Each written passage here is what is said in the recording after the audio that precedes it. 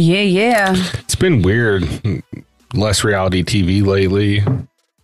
What? There hasn't been as much reality TV. Like, we haven't been stuck on a whole bunch of TV, I guess is what I should say. Like, House of the Dragon's not on. Ink Master's not on. Survivor's getting ready to wrap up. You know, it's going quick. Yeah. It's just, you know, it is what it is. Yeah. It does all like suddenly end abruptly. It does. Like, I feel empty a little bit on the inside. I just find new shit to watch. I know. Been stuck on that other shit lately. Oh, the Younger Dryas theory. Mm-hmm. All right. So for you guys not in the know, I am like a fucking nerd when it comes to shit. Like, I always have to, like, one of those people, like, if I hear about something, I have to research it more and more and more. Like, it's obsessive. It's bad. Anyways, I had heard a theory going against the fact that humans have been in North America longer than 13,000 years. And they're thinking it's really closer to like 60 or 70,000 years, which is really against what but mainstream scientists seem to say. Like, they're just sticking with it until recently we found, well, when I say we, I mean the people that archaeologists. God, this should not make the recording. This is so bad. So bad. Jesus Christ. I would rather listen to paint drying than listen to me try to explain this. This is horrible. Anyways, long story short, they think humans have been here a long time. Mainstream archaeology says, no, you're wrong. They've only been here 13,000 years. And then within the last year or so, they've found human footprints in White Sands, New Mexico that date back to about 22,000 years ago. Yeah. So basically giving the giant finger to mainstream archaeology saying, yeah, you guys are fucking wrong. Right. And yeah, and I mean, that stuff is cool. And I'm definitely enjoying that. But I think the part that's getting me more is like what Graham Hancock talks about a lot with, you know, like a lost ancient civilization and like a massive like cataclysm that happened that wiped out this civilization or whatever. And just like, it's super interesting. And the theories that he has on a lot of these monumental sites around the world are really interesting. I'll link some stuff down below, but I mean, for anyone listening that's into that kind of stuff, it's super, super interesting. You got to go in with an open mind, but the proof is there. It's not like conspiracy type stuff. Like, the literal proof, scientific proof is there. So it's interesting. Literally just go to Joe Rogan if you're listening on Spotify and search for him with interviewing Graham Hancock and start at the first one. Yeah. And then once you get through those theories and you want to know the science behind it, go listen to Randall Carlson on there. Mm-hmm. Now, I'm not saying either of these guys are right. I'm saying that they propose a very interesting theory. Yes. Which new evidence seems to push towards. Right. Correct. You know. Correct.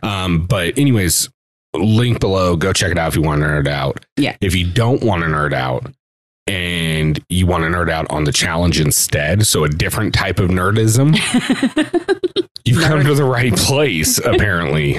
Nerdism. Also, I noticed last week I did 0 introductions. 0. Didn't introduce anyone on here. I was just like, you know who we are. You know who the fuck we are. What? You see the gorilla? They don't see shit. They got to see something. They're listening to us. I guess on the artwork and that stuff. But anyways, I recognize that. I listen through, which I never do. And by listen through, I listen to about the first 20 minutes after the intro. And I was like, okay, I guess I'm just not introing who we are. Just, you know, whatever. Fuck it. Who cares, you know? Hopefully these people are very familiar with us and this isn't their first time listening, because guess what, motherfuckers? No intro. You don't get to know who we are. It's a mystery. We're a facade. Oh my God. We are anonymous. Yeah. Facts. We're not really anonymous because I'm going to use everybody's name here in a minute. What's going on, Corey? How you doing, buddy? Oh, I'm doing all right, man. Yeah, glad to have you back, man. Yeah. Yeah. Work be crazy sometimes, man.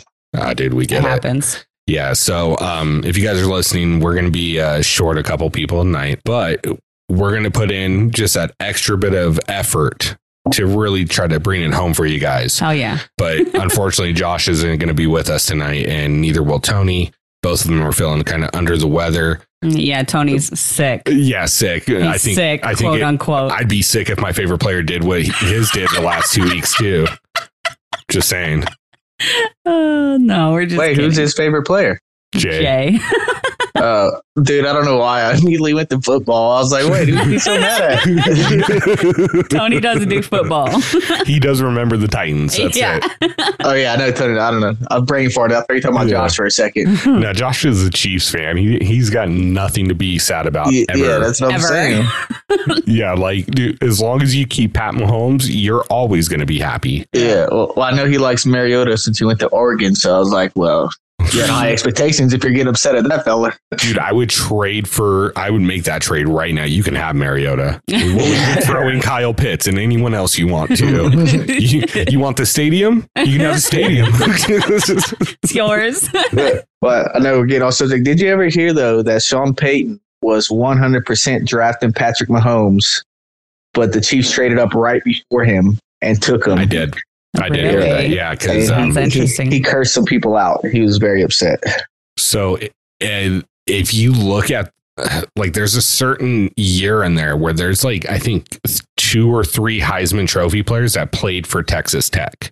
Because I think I'm not 100% sure if Mayfield did, but I know Mahomes and somebody else did as well. Mm-hmm. Yeah. But anyways, that's a whole nother thing.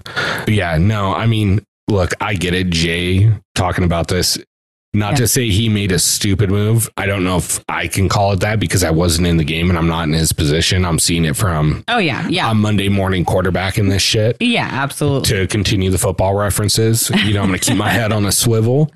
But I don't think it would have been the decision I made.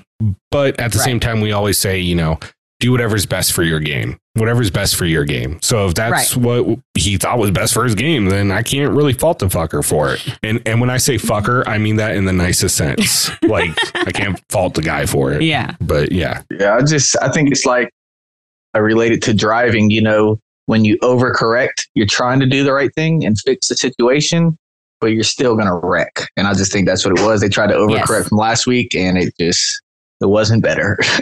Yes. Yeah. I mean, absolutely. I'm going to go in depth a little bit later to kind of talk about what I think they could have done a little bit differently. But I also think that you're pretty much spot on that there might have been a little bit of an overcorrection after last week. And that's a pretty good way of putting it. Well, shit. I mean, you good? You all right? I don't know. You gonna breathe? Do you need mouth to mouth? No, I'm good. Just making it awkward for Corey. Third wheeling it. Oh, man. Oh shit! Go ahead. No, that's all I was gonna say. That's all I gotta say about that. Yeah. Well, sorry, that was my really bad Gump impression. That was really terrible. Yeah, I decided like it was a good thing to say, and then I was like, you know what? Halfway through this, commit to the fucking accent. Commit. I do terrible accents. You don't. Well, I mean, you've got a great original accent, so there's not really much to argue with on you on that one. What's the nicest thing anyone's ever said about it? Well, I can't say anything nice about your football team, so nobody can. Look, dude, after that performance last Thursday, nobody can say nothing good about my team either. You know what the best thing I can say about my team? We're doing pretty good for a rebuild. Yeah. I just want Andy Dalton to go away, dude. I know Jameis ain't much better, but good God.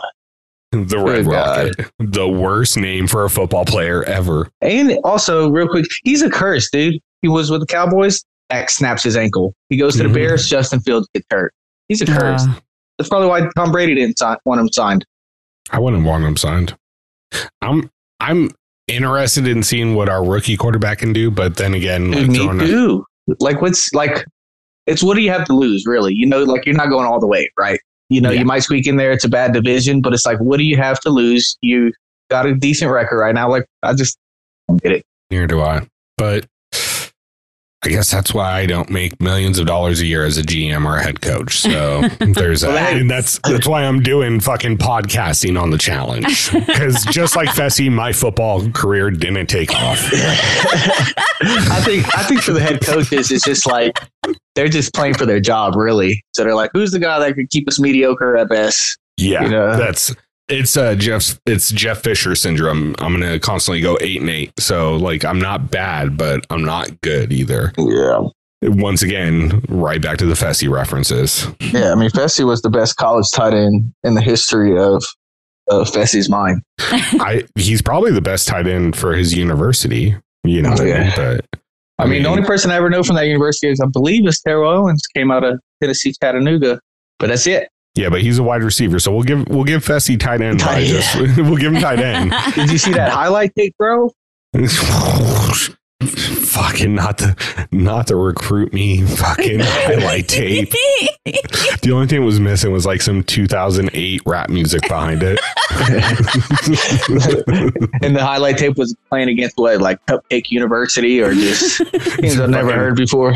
Northwestern Virginia State Technical Art University and shit, dude.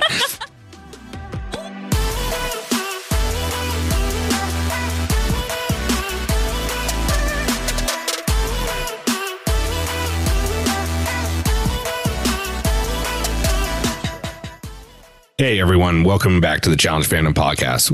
Want to thank you for joining us. We're going to be doing another episode of the Challenge Trash Talk Roundtable, where we break down Season 38, The Challenge, Ride or Dies, Episode 6, Come Michele or High Water. God damn it. Boom.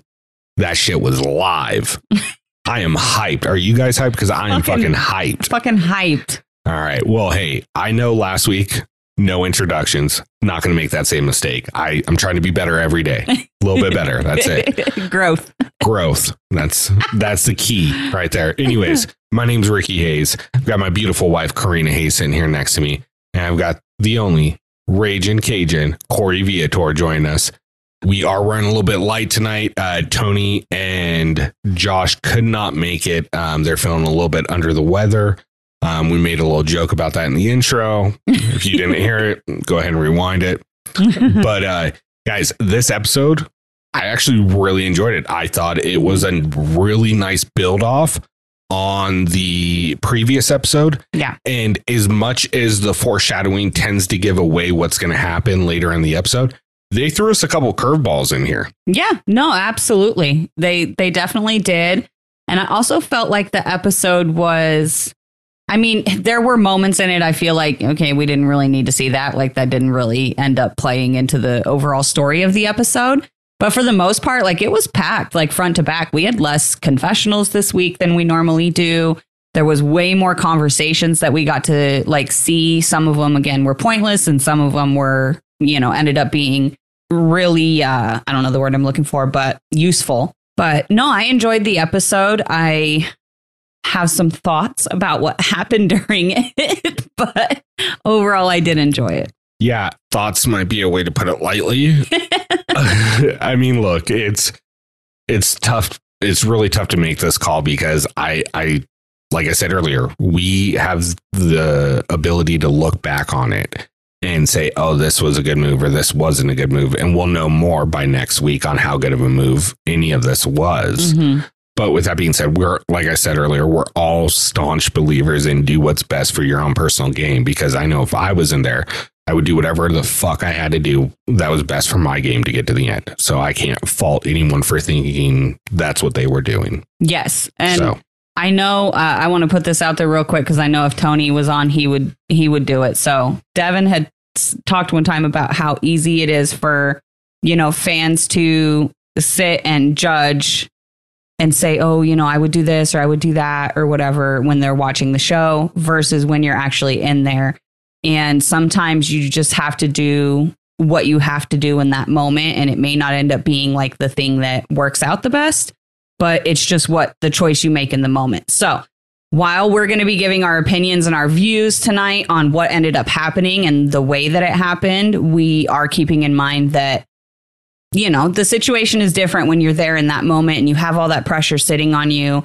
and you have these limited time windows or time frames to talk to people and to talk to each other and to make up your minds and all of that. So we are taking that into account. And, we highly suggest you guys do too. With that being said, we definitely have some opinions. Well, shit, let's drop the mic and get into it. What do you guys say, Corey? Yeah. Boom.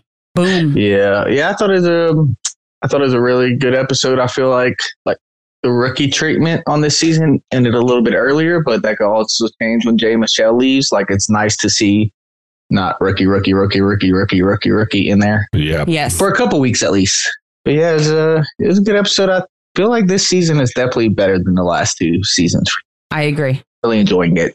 I think it's been on a constant incline since Total Madness, in my personal opinion. But yes, that's neither here nor there. Let's go ahead and get into this episode. So we get brought back in as everybody's walking back in the house from Olivia and Jack eliminating the Targaryens last episode. I had to say that because Laurel and Jack. I had to say the Targaryens because that's going to be my last reference of them this year. I know. We missed them. I missed them this episode. It was. I noticed them gone. It was weird. Shout out to Rhaenyra and Daemon. God. Anyway, so we get back. Everybody's woo. Olivia and Laurel are talking. I didn't know they were close in the game, but it kind of seems like they are from this. Yeah, it seems like they have some sort of actual like friendship or something. Like Olivia's like hugging her, and they're talking, and she's comforting Laurel. And it was odd. I didn't know that they were close like that, at least. So that was kind of cool to see. And then we get a confessional here from Laurel that I actually really loved. And in this confessional, because she's talking about Michele and everything, and she says, "You're just annoying. Can you just shut up and disappear?" And I turned over to Rick and I was like, "Oh, spicy Laurel is back," because I was like, she's pissed now. She's pissed now, and you better hope she doesn't fucking win. Oh yeah.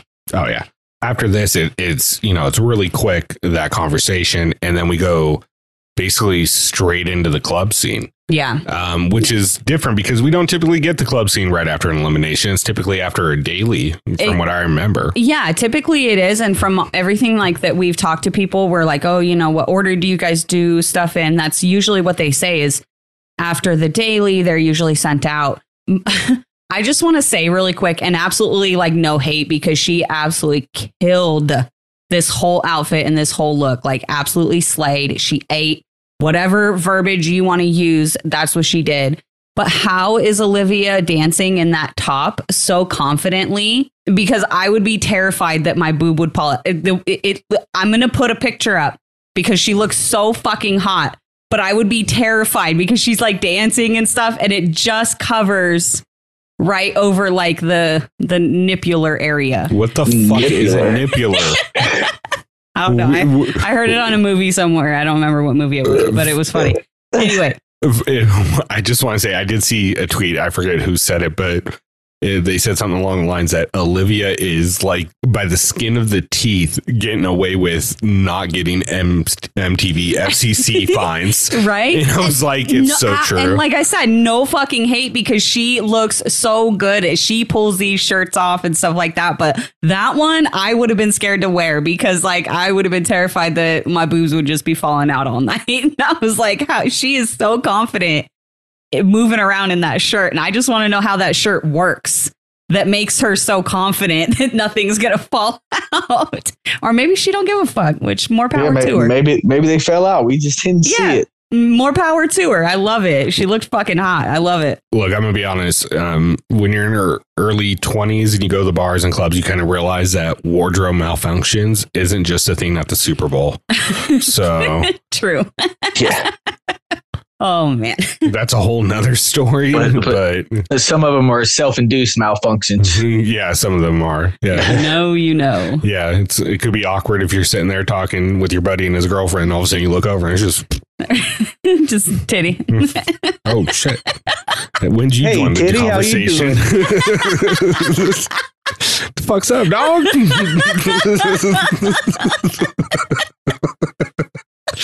Fucking dap up. Got milk? Oh, shit.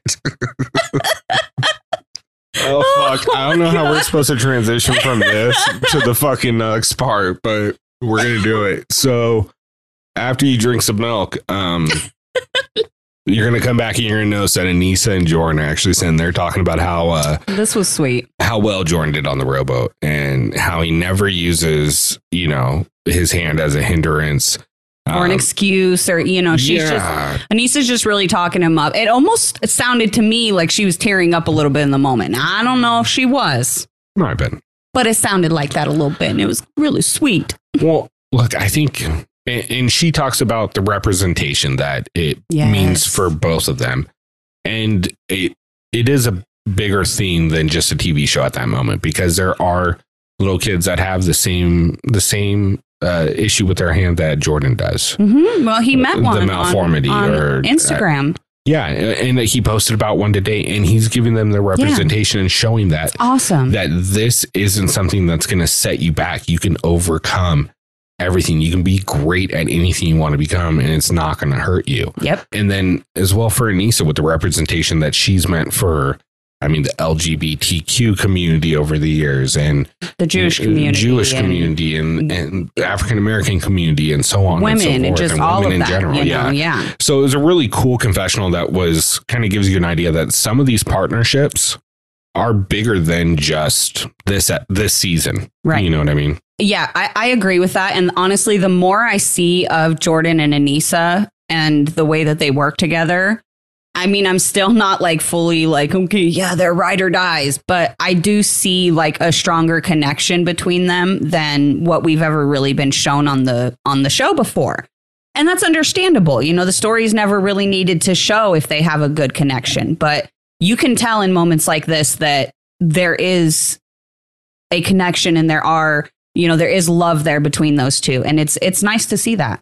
Yeah. I would say it seems like, I don't know for sure, it's just what I'm getting from it. It seems like Anissa might have always been a little standoffish from Jordan, even with him being with Tori. She might have been the protective best friend, but it just seems like she's letting her wall down and getting to know Jordan on a different level than she has before and just appreciating him.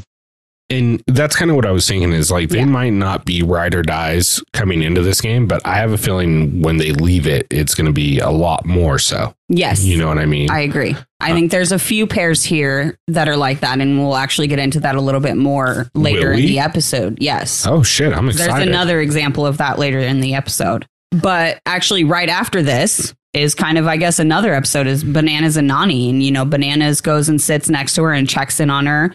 And they talk about how confident they feel together. And she's talking about, that her motivation is her mom and she really wants to win. And Bananas is saying that he wants her to win. He wants to help her win. I did notice, though, that like while they were talking, Bananas says to Nani, he's like, we're going to get that win or we're going to die trying.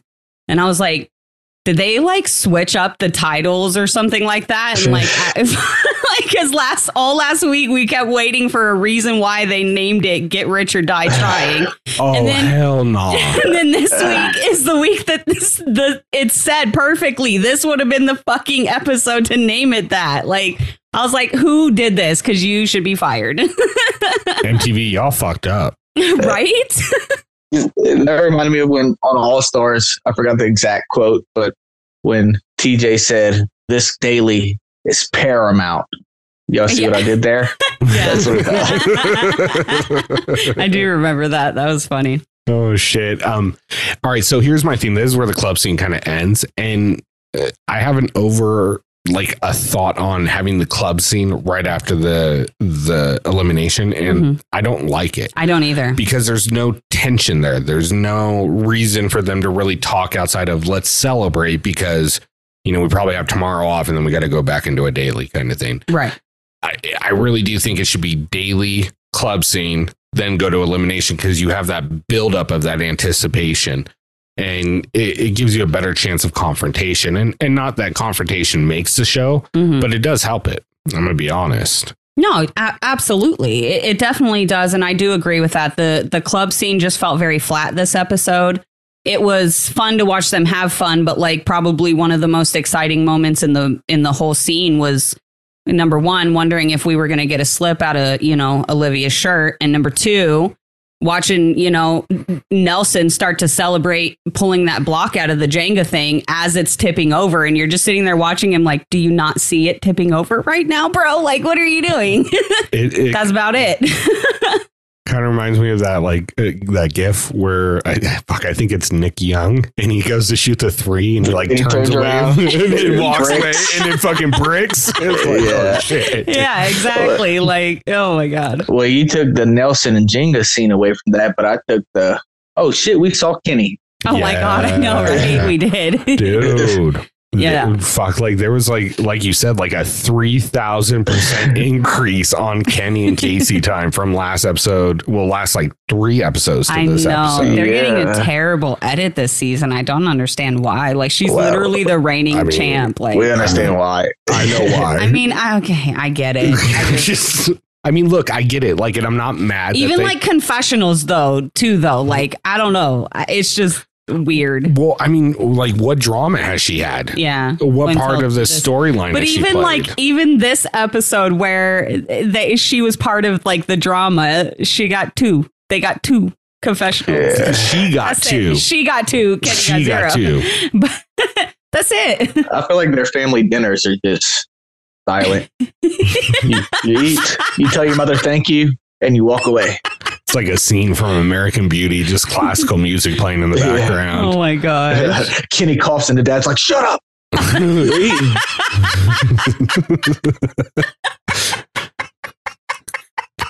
Can you please pass the salt? Oh man! Use your inside voice. Jesus. That's probably military. It would make so much sense if that was military. It would. It would. I mean, yeah, it probably would. But with that being said, I think hopefully we get more of them in the future. I mean, we'll I want to let me know something about this team. Something. Yeah. I don't know. Like, I know a lot of people hate on her and shit. I like Casey. I wish I could say the same about Kenny. I just don't know a lot about him. But I do like Casey. And, so it's just weird to me. But I don't know. Yeah. Go ahead. I loved Casey on Big Brother. I loved her on Big Brother. I really did. Like, I thought she was fantastic. And I just think it's the fact that she doesn't get shown that's maybe we're missing something. But yeah, on Big Brother, she was probably my favorite from that season. I liked her a lot on Big Brother. Like low key, like they're giving Kenny the de-edit. Like you don't even know he's fucking there. What did he do? Yeah, like I'm trying to figure. Did he do something? Did he put up a bad tweet or something? I don't know. No, we would have heard about it by now. Yeah, we were. But I mean, still, it's just weird. But it's like that. Yeah, it's the de-edit or Yeah. I mean, you get a quick scene of him at a daily usually, and it is what it is. But it's just like, why are you casting these people if you're not going to give them any fucking airtime? Like we've gotten more airtime of people cuddling Fessy and Fessy being jealous about other people cuddling. Yeah. Yeah. Well, I do want to say, though, like at the beginning of the season, like before it had actually started, I think it was like premiere night. I talked to Mariah on Instagram and I had told her, Name drop. Shut up. I had told her, that we're really excited to see her on the show and blah, blah, blah, blah, blah. And she had replied, she was like, well, we'll see how much they even show me. I was really nervous being around cameras like that for my first time. And I was like, that's totally understandable. So like, I don't know, maybe like I try to keep that in mind with like people like Kenny who haven't been on TV before. I would feel weird having cameras just all around me all the time. I wouldn't want to have conversations like that. I'd be sneaking off to have conversations in fucking corners and shit. And like, not at the bar. Give me 2 beers. I'm like, what's up, guys? You want to talk? Can I break the fourth wall? Well, I don't know how to tell you this, Karina, but the government's always watching. Yeah. And secondly, the thing with Casey is it's just like I said, I love her on Big Brother, but they show her so little. So it's like every time we do see her now, it feels so forced. Yeah. It's just like, oh, here's Casey. And I don't know why. I don't know why they do that to her. I don't know. They're just like, hey, do you remember Nani's girlfriend, Casey? Yeah. Don't forget this person's here. When they named him, I was like, who? Who? Oh shit! No, Shit, they're on this season. Fuck. Anyway, God, people are gonna fucking hate me after this. I'm in a talk shit mood, but it is what it's it is. gonna be a trash talk night, guys. It really just is what it is. That's what I said with foreshadowing. I thought for Casey and Kenny, this episode was going to end differently. We saw them so much. Yeah, dude, and we only saw him twice, but it was so much more than we've seen. I was like, they are going into elimination. It's facts. Yeah. But anyways, after the club scene, we get back to the house, and then we get a scene the next morning of, the guys working out. Jack's out there doing his fucking squat thrusts or whatever. Get a sweet burn. Get a sweet burn in your thighs. If you don't know that reference, go watch Blades of Glory. But anyways, Jay comes up and they kind of joke around at the gym, and they kind of get into the thing about how Chinese takeout is no more, and maybe they're gonna write some breakup songs. I'm like, well, fuck, it worked for Fleetwood Mac. Let's fucking hear it, dude. Let's get go. This.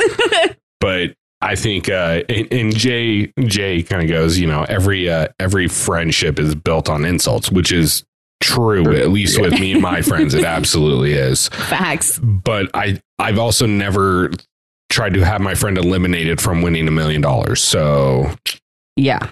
Just putting that out there. Well, that just means she's not a very good friend, right?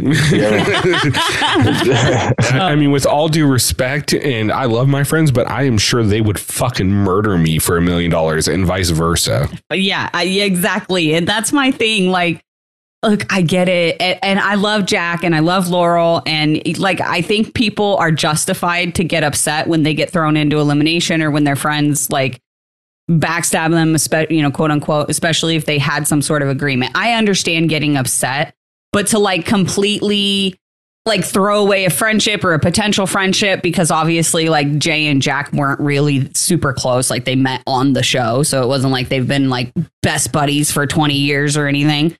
But, it's just like you both can't win. You both can't win. And eventually you're going to have, it's just, you got to understand that like you're both there for the same reason, and it's money. And Jack's got to understand, like, he's attached to Laurel, arguably the GOAT. Like, none of the other females want to see her. Nobody wants to see her in a final. And, and we've talked about this a lot before, especially pertaining to people like CT, people like Jordan, people like Bananas. You have a better chance of beating people like CT, Bananas, Jordan, people like Laurel. You have a better chance of beating those people in an elimination during the season or getting them out in one way or another than you do beating them in the final. It just is what it is. What?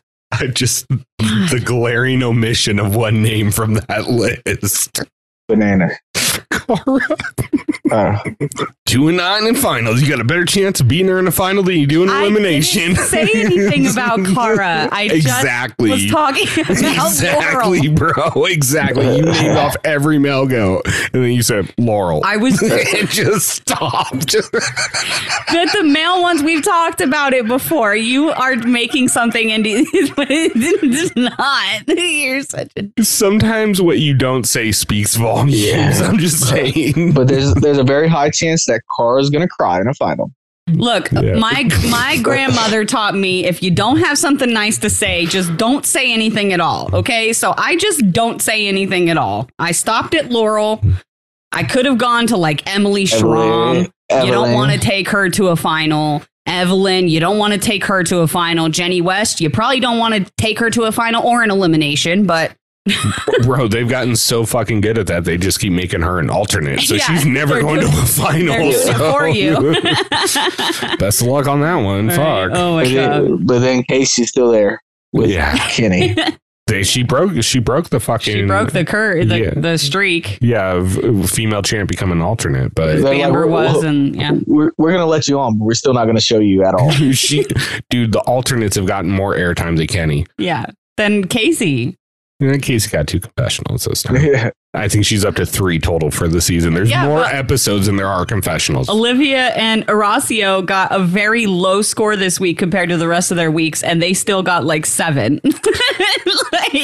I've seen Tori and Devin do more beaver tail handshakes than I've seen Kenny confessionals. Okay, we got to stop ripping into Casey and Kenny. We got to move on.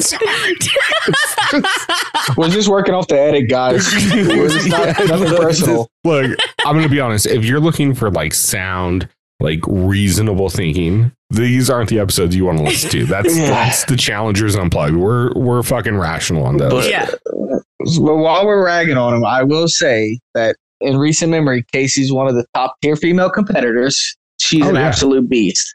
Yeah. But outside of competition. Yeah. Yeah. I mean, here's my thing. If I was building like my season 40 best of the best, like I'd absolutely have her fucking on there. Right. As one of the female champs. But like you said, it's just they're getting the shit at it this season. Yeah. And we're poking a little bit of fun, but we still love them. Oh, yeah. I love Casey. I love her. But on your season 40, Rick. Yeah. You'd have Jenny as an alternate, right? Of course. I got to give everybody else a fucking chance. Dream of doing anything else. But we're bringing Nicole Z in, so Jenny's going to come in week 3 off an injury from Nicole Z. Oh, damn. Poor Nicole Z, dude. I'm telling you, it's called Trash Talk Roundtables for a reason, all right? Still, my favorite Nicole Z moment ever is not even of her. It's Devin saying, I have no idea what my partner's saying. He just smiles and nods the whole fucking time. Oh my God. Still like one of the funniest moments in challenge history, honestly, in my opinion. It's so good. Dude, some of his lines in Double Agents are by far the best I've ever heard. That's where he got so many of his it's like that's where the fandom flipped on Devin completely. Like they went from absolutely freaking just despising him on what was the one Final Reckoning, right? Just despising him. And then all of a sudden, Double Agents, everybody loves Devin. Like it's so funny. Well, I mean, I think just real quick, and I'll let you go, Corey. I know 8 times 9 and Big Brother sucks and eat my ass, Josh is all like classic Devin lines. But the one that gets me is you can borrow my sweatsuit if you ask nicely. Fucking every time. So good. I just think with Devin, I don't even think it was the one-liners, which he grew on a lot of people in the seasons. But the earlier seasons, his whole personality was hating bananas. Yeah. Even on Final Reckoning, definitely on Final Reckoning. But that was his whole personality. And then you got him without bananas, and it was just so much more enjoyable. And it was him. Yes. I agree with that. And I also think that like in his earlier seasons, he wrote a lot on like being that, you know, the picked on one. Like he has all the older brothers and all his brothers always picked on him. And now he comes in the challenge and everybody's always picking on him. And he's always getting drunk and trying to fight people. And, you know, I think that for me personally, my opinion started to change of him because I watched him on Are You the One? AYDO. But my personal opinion of him started to change on like Rivals 3 when he was with Cheyenne. And then, you know, I had some ups and downs with him. And then, you know, obviously y'all know where I stand now. But yeah, I definitely think that his edit definitely changed and he grew up a lot in that time frame. And yeah, people freaking love him now. And I know not everybody does, but there's a large majority of the fan base that likes him now versus, you know, like 3 years ago. Oh, yeah, for sure. One thing I'll say is certain people just like, there's no other way to put it. Like people are like funny assholes. Yeah. And Devin is a funny fucking asshole. I think he needed to perfect the recipe. I think that it took him some time and he was younger when he was on Are You the One and when he was on his first couple of seasons of the challenge. But I think he's perfected his recipe and for how his humor works and how people perceive it, except for Turbo. And he's done really well. You mean the greatest wedding guest ever? Oh, man. Anyway. I'm going to send him a wedding invite just to send it, just to Devin? see if he could. No, Turbo, just to see if he shows up. But if he does, he only gets a fork. No knives for this guy. Yeah, dude. Fuck that. Oh, my God. That would be crazy. So sending Devin a wedding invite. I gotta send John Murray a fucking wedding invite for creating this goddamn show. Right. But anyway, back to the show. Yeah, the next house scene we get is the next house scene we get is actually a relationship I've seen a lot on social media, and I've been waiting to see if it was going to play out in the house at all, which was Laurel and Mariah. And they're sitting down, looks like what's the living room of this fucking mansion they live in. And they're kind of talking back and forth. And we find out that Horacio has a girl at home that he really likes. And he told Laurel about it. And, Laurel automatically, she's gets kind of pulls away, and I understand. Moved out of the room. Yeah. Moved out of the room. You can tell she's hurt by it. And you can tell Horacio's kind of fucking down about it as well. Yeah, he feels bad about it. I do want to interject just really quick because I picked up a little bit of tea earlier today, scrolling through the social medias. And apparently, so there was a live the other night with Jay and Nelson, and they were answering questions and addressing certain situations. And apparently, Nelson told Laurel because Horacio has been going around the house talking about this girl to Nelson and everybody else. And so Nelson was like, look, like they might not be like official, like boyfriend, girlfriend, official, but she's important enough or, in a situation enough with Horacio for him to walk around and tell Nelson about it, who he doesn't really know outside of, meeting him on the show and such. And so I found that kind of interesting that apparently it was Nelson who informed Laurel, and then I'm sure she probably went and approached Horacio and talked to him and he confirmed it. And then, she moved out, bloody-da-da-da-da. But so I brought this up just because I've heard this, and Laurel addressed this directly on Twitter. Okay. And she goes, if Nelson said this, I'm disappointed that he lied. Horacio and I were talking in our room, and I asked a question that led Horacio to tell me what happened, or that when he got home, he was going to ask the girl he had been dating prior to be his girlfriend. Okay. So disregard my tea. There's apparently some sort of misunderstanding.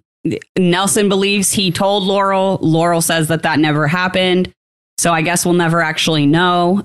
But with Laurel and Horacio being firsthand to the story, I'm going to go with theirs just because I tend to go with the firsthand experiences.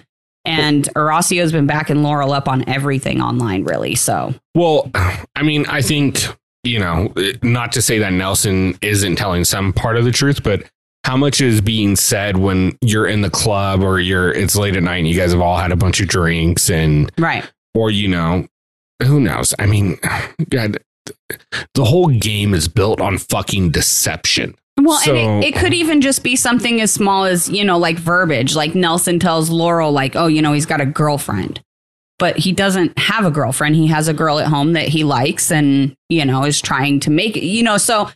And Laurel might not register that if he says like, oh, he's got a girlfriend. She's like, no, he doesn't. You're fucking stupid, And on top of that, I mean, I don't want to just say just girls because guys are stupid, too. But, when you're in a situation like that, I don't want to say like falling in love, but, going through those emotions and stuff with somebody, you tend to overlook things that you may be told from other people or, small little signs that you see. It just happens. So I don't know. I feel bad for them. I liked them. They were very cute, but I think that Laurel made the right decision. She did not want to get in the middle of something that was already progressing. And I respect her for that.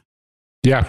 I mean, look, at the end of the day, they seem to be very friendly online to this day. So looks like she could have been like other people and said, fuck that girl, you got it home. Yeah. And that's all I'll say about that. Yeah. I'd say everything else we've seen from Horacio is that he's a very respectful person. Yeah. And I just kind of feel like he was maybe a little standoffish with her, which the edit kind of shows. And maybe she just asked why. And he told her. Right. Yeah, I don't think it was any ill intent or any of that. No. And it could have just been a simple like misunderstanding. Maybe Horacio was looking at it as more of like we're just friends, and Laurel was looking at it as more, or vice versa. I think who fucking knows. I think that's really what it was. Like, yeah. At the end of the day, it's a relationship between two people that only those two people really know what's going on, and it's for them. So, and you know what? I just want to point out because like there's people out there who are saying like really nasty stuff about Laurel and like, how could this, nasty bitch like think that somebody like Horacio would want her, blah, blah, blah, blah, blah. That's fucking And I just want to say you're stupid as shit.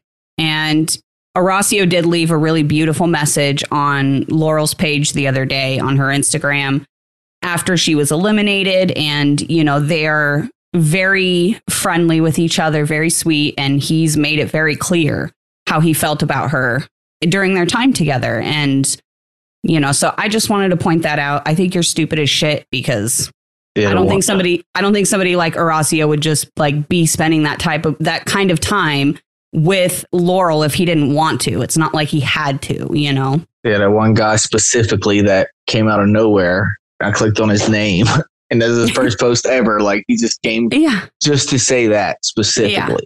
Yeah. He said a lot of stupid shit. Yeah, I mean, look, everybody's got a fucking opinion. And some days I miss when there wasn't chat and we didn't have to hear everybody's fucking opinion. But now we're here and you're listening to our podcast, so listen to our opinion. Yeah. No, look, like here, I'm just going to kind of put a kibosh on this and then move us forward. Yes. At the end of the day, it's between Horacio and Laurel. Yes. And whatever fucking works for them. And it's none of our fucking business. And let's be honest, the Challenge House is very similar to the Olympic Village. Yeah. As in, they probably go through a shit ton of condoms there. Yeah. And these people are all good looking and single for the most part. You know what I mean? Yeah. So they're going to have fun. And sometimes feelings get hurt. And that's just the way it is. Yeah. The difference is when yours or mine or anyone listening's feelings get hurt, it's not on fucking television. Exactly. It's in the privacy of our lives. Exactly. Anyways, getting off the Debbie Downer train, let's go ahead and get back onto this daily train. Yeah, let's choo. let's talk about this God, daily. I miss CT. I do miss CT a lot. I do. If they ever do that dugout competition, they got to bring him in just to host, even if he's not doing the challenge anymore. Just to call the game. Yeah. MC that shit like fucking Jeff Probst. But I agree. So the name of this daily is called Down the Line. I'm going to be able to kind of break this down really easily compared to what TJ did. Basically, there's 2 bags in the dirt. You and your partner have to dig and grab them. The first one to grab a bag goes to a crankshaft that's hooked up to a zip line. You got to fucking move that crankshaft and move a buoy. The other partner that you left behind has to dig up the second bag that's deeper, go run to the zip line, go down that motherfucker. However far you got that crankshaft down is how far they're going to go. And then they have to swim to the little buoy or the platform. Thank you. These 2 bags, they empty them out. It's got a bunch of letters. You got to put together words. I believe it's 5 words. 5-letter words. 5-letter words. And they all have to be in regards to. They don't know this, but they're all partner related words. Partner, friendship related words. But they're not told that. So, and they run it in 2 heats. Boom. Bingo bongo. There you go. Done. What did you think about this daily? I actually like it. So here's my thing. I like when there's multiple different aspects to a daily challenge. It's not just like jumping these giant plastic balls with springs on your feet and run into people. Like that was fun to watch. It was cool to watch. Like, don't get me wrong. Or like watch us drive this car and try to pop balloons on other cars. Like that's just fucking dumb to watch. Yeah. But like, dude, and this is one of my biggest gripes about the challenge. Is they try to overproduce this shit so much that they forget that people get hyped, super fucking hyped every 4 years to watch people run around a circle on a track. Yeah. Like you don't have to do a whole lot to get people hyped about competition. Yeah. Just let the competition speak for itself. Yeah. I agree. I like this daily. It felt very Survivor-ish to me, having the 3 different stages like that of, you know, the running, the digging, the zip lining, the puzzle. But I did enjoy it. And it was actually fun to watch because you got to, you know, and positions changed constantly. Like these people would, you know, get into first and then their partner couldn't find the second bag. So other people got ahead of them and, you know, positions continued to change and people couldn't figure out the words down at the end. And it was just for me, it was one of the more enjoyable dailies this season to watch, honestly. Yeah, absolutely. I enjoyed it. And I mean, do you want to go through everything that happened in this daily or do you want me to just kind of give an abridged version of it? Yeah, I mean, the only thing I really wanted to point out that I found funny in Heat 1 was that Laurel and Jack are in Heat 1 and they go running to go dig up go to their color coded spot to go start digging for their puzzle pieces. And it's like this bright pink that's like the exact same color as Jack's hair at that moment. And I was like, I wonder if they did that on purpose and gave the girl with pink hair the pink one. I was like, that's pretty cool.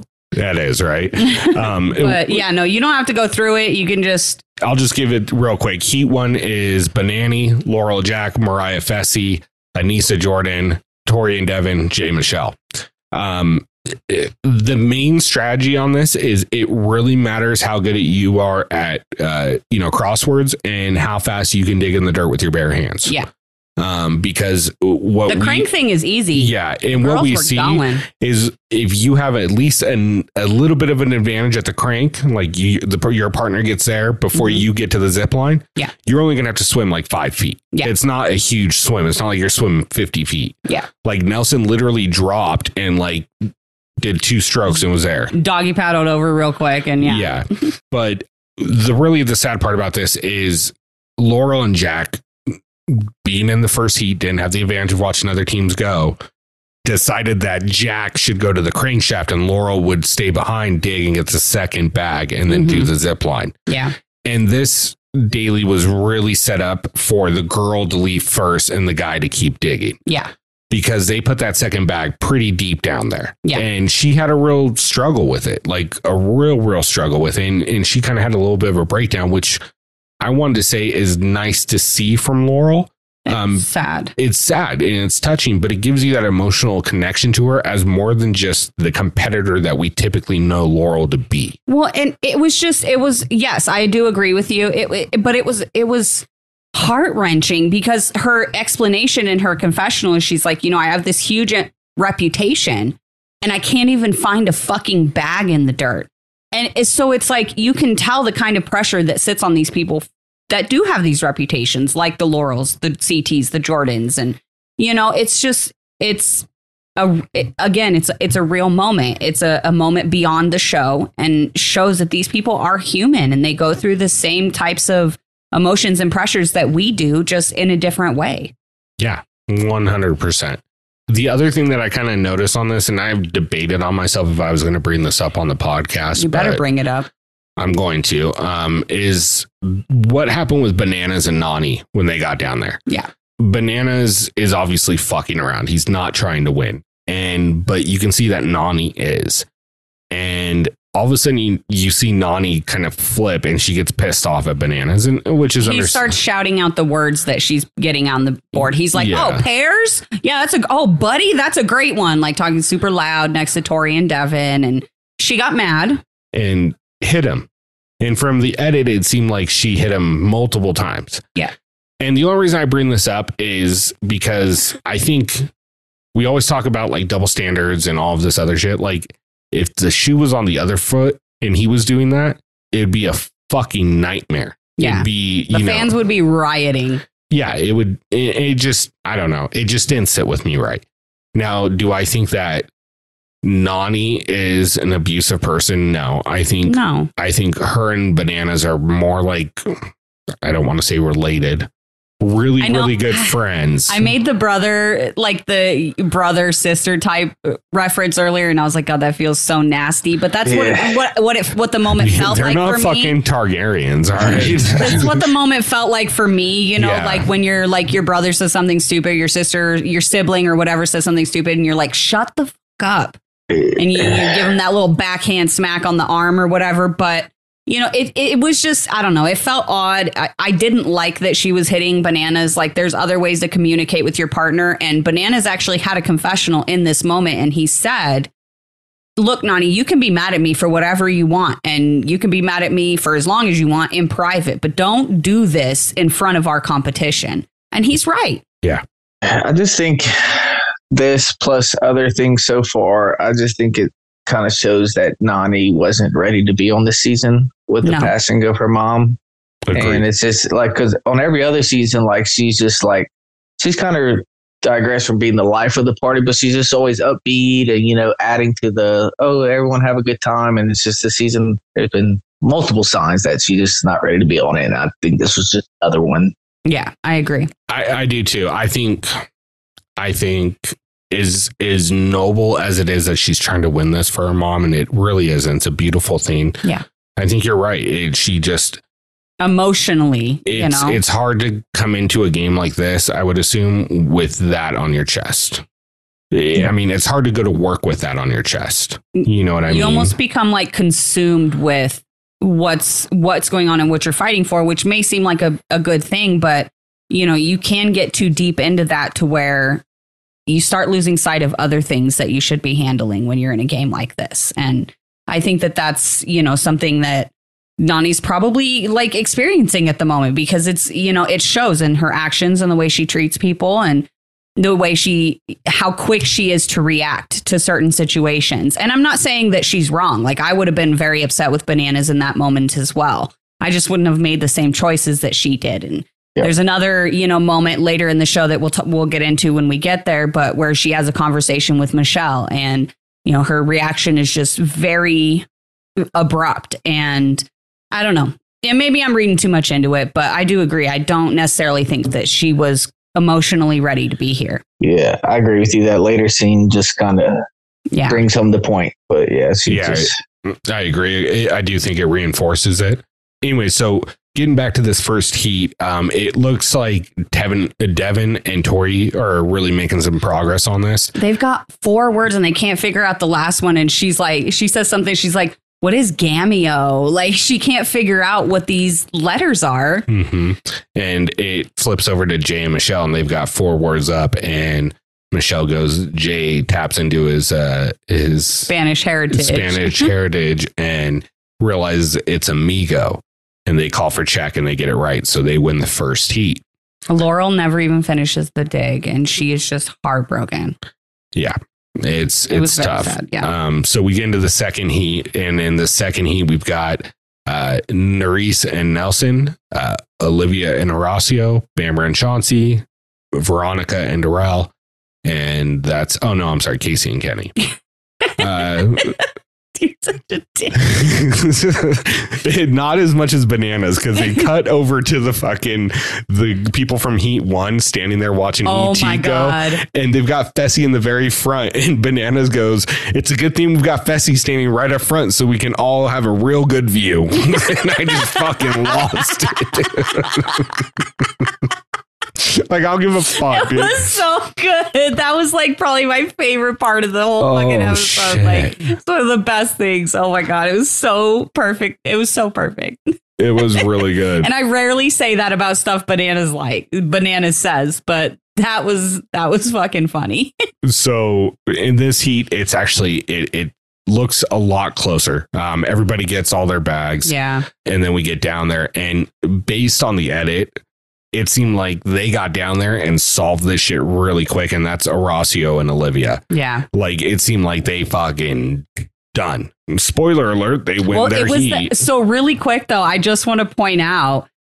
So Darrell actually goes down the zip line, which at first I was like, whoa, he's riding the zip line down, Mr. like scared of heights and all of that. But it's probably a good thing that he did. But anyway, he gets down there and they get up on and they start solving the puzzle. And Darrell says to Veronica, and they were there before before Olivia and Horacio had finished solving their puzzle. And they had that last word to get. And Darrell says to her, he says, we should probably start thinking about different languages. And Veronica says, no, it won't be in a different language. And then like the very next scene is Olivia and Horacio standing there. And all of a sudden, Horacio just looks down and he puts in amigo. He reached into his background and was able to pull out the word amigo, and they won the round. Yeah, it was really impressive. The 5 words were buddy, pairs, squad, amigo, and mates. Yep. And then, so we get to the end of the daily. TJ assembles the whole cast like they're the fucking X-Men and informs us that, of course, Olivia and Horacio and Jay and Michele both won their respective heats and were very close, but one team did a little bit faster, and that team was Jay and Michele. Yeah. So back-to-back daily wins, making a big fucking statement. You can't go into elimination if you keep winning dailies. Facts. Big statement. Back-to-back wins. It was definitely impressive. I didn't expect them to win in back-to-back wins, but then, they did, and good for them. But I do have a question before we get into deliberation and nominations and all of that. Yeah. At this moment, when Jay and Michele won, what did you think that they were going to do? Like, did you think that they were going to switch up their approach from what they did last week? Or did you think they were just going to go all the same names down the board and just, you know what, these people are already pissed, just keep the same people pissed? I didn't think they were going to do all the same names. Well, I thought they would have done the one because. Well, yeah, but I figured they would have switched another one up. Like, Okay. I thought they were going to go once they won. I knew Laurel and Jack right away. Yeah. I figured Veronica and Darrell. And then I thought they would switch out and add in Bananas and Nani. Mm-hmm. And I thought they were going to look at like a Fessy, Mariah, Nelson, Nerese, you know, something to that effect. Right. Even a Devin or Tori, honestly, before Nelson and Nerese, because I know Jay and Nelson are actually really close. Right. Yeah. And we hadn't learned about the 1 day deal yet. Yeah. So I thought that after the conversation they had with Jordan and Anissa last week, Right. and kind of the conversation that we're going to talk about here in the deliberation, where they're talking to him, I thought they had kind of come to an agreement, which was like, look, we're not going to throw you in. You guys aren't our target, blah, blah, blah, blah, blah. Right. Which we later find out turns out to be complete bullshit. So no, I didn't think that they were going to completely change up the game like they did. Right. Yeah, I didn't either. Honestly, I to be honest, I expected the same three teams: Laurel and Jack, Veronica, Darrell, Jordan and Issa, and then I expected them to replace that 4 spot with Bananas, Nani, and call it good. And that way, they didn't piss anybody else off in the house. I guess the thing I don't understand is they did a IOU with Bananas and Nani, but so you guys have an IOU, but we're going to throw you in this week. Yeah, it was just it was really weird. And Yeah. Corey, now that you're back, I put up a question to Rick. I want to ask you too really quick before we move into deliberation and nomination. So Jay and Michele win back to back, won the daily. At this moment when you were watching the episode, did you think that they were just going to go the same route that they had gone last week, obviously replacing the one name because Kim and Colleen were gone? Or did you think that they were going to change up their nominations entirely? I thought they were going to put Bananas and Nani in just because they took so much heat. Like, that was the only really rebuttal they got from everyone. Right. It was like they already, but I forgot who it was. Maybe Casey was like, you only had to replace one team in nominations, not 2 teams. And I didn't think they were going to replace 2, but they turned it into a mess. I thought if they would have replaced it with different people that they did. Yeah. So from this point, we go from that into deliberation. And even before deliberation, we actually get what Michele and Jay, in my opinion, should have done last week, which was talk to people before you nominate them to go down the arena. Before you even do the challenge, which is what we find out that Michele did. She's talking to Bamber and she tells Bamber that her and Devin the night before the challenge had made a 1 day deal. If Jay and Michele win, they won't say Tori Devin's name and vice versa. Now, I mean, she's telling Bamber this, which probably isn't the best idea because, yes, while you do have friends and alliances in this house, again, you're all playing for the same money. Bamber is not thrilled that Michele is just making deals left and right throughout the house. And she makes a comment about how, or a confessional anyway, about how, Michelle's going hard and she's making way too many deals around the house and it's getting really messy, which is true. It's not Survivor. You can't make deals with everyone. I mean, there's only a few people that can really pull that off. Yeah. And none of them are really on this season.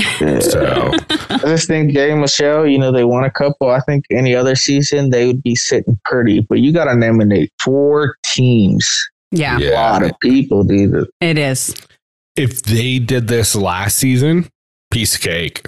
Yeah, because the partners change so much and it's partners change all the time. And not only that, you only have to nominate one team to go in. Right. You know what I mean? Yeah. So nominating 4 is definitely affecting the game, but I like it because it's making it messy. Super messy. Love it. So as a fan, yes. The next scene we get is Jay and Michele go and talk to Jordan and Nisa.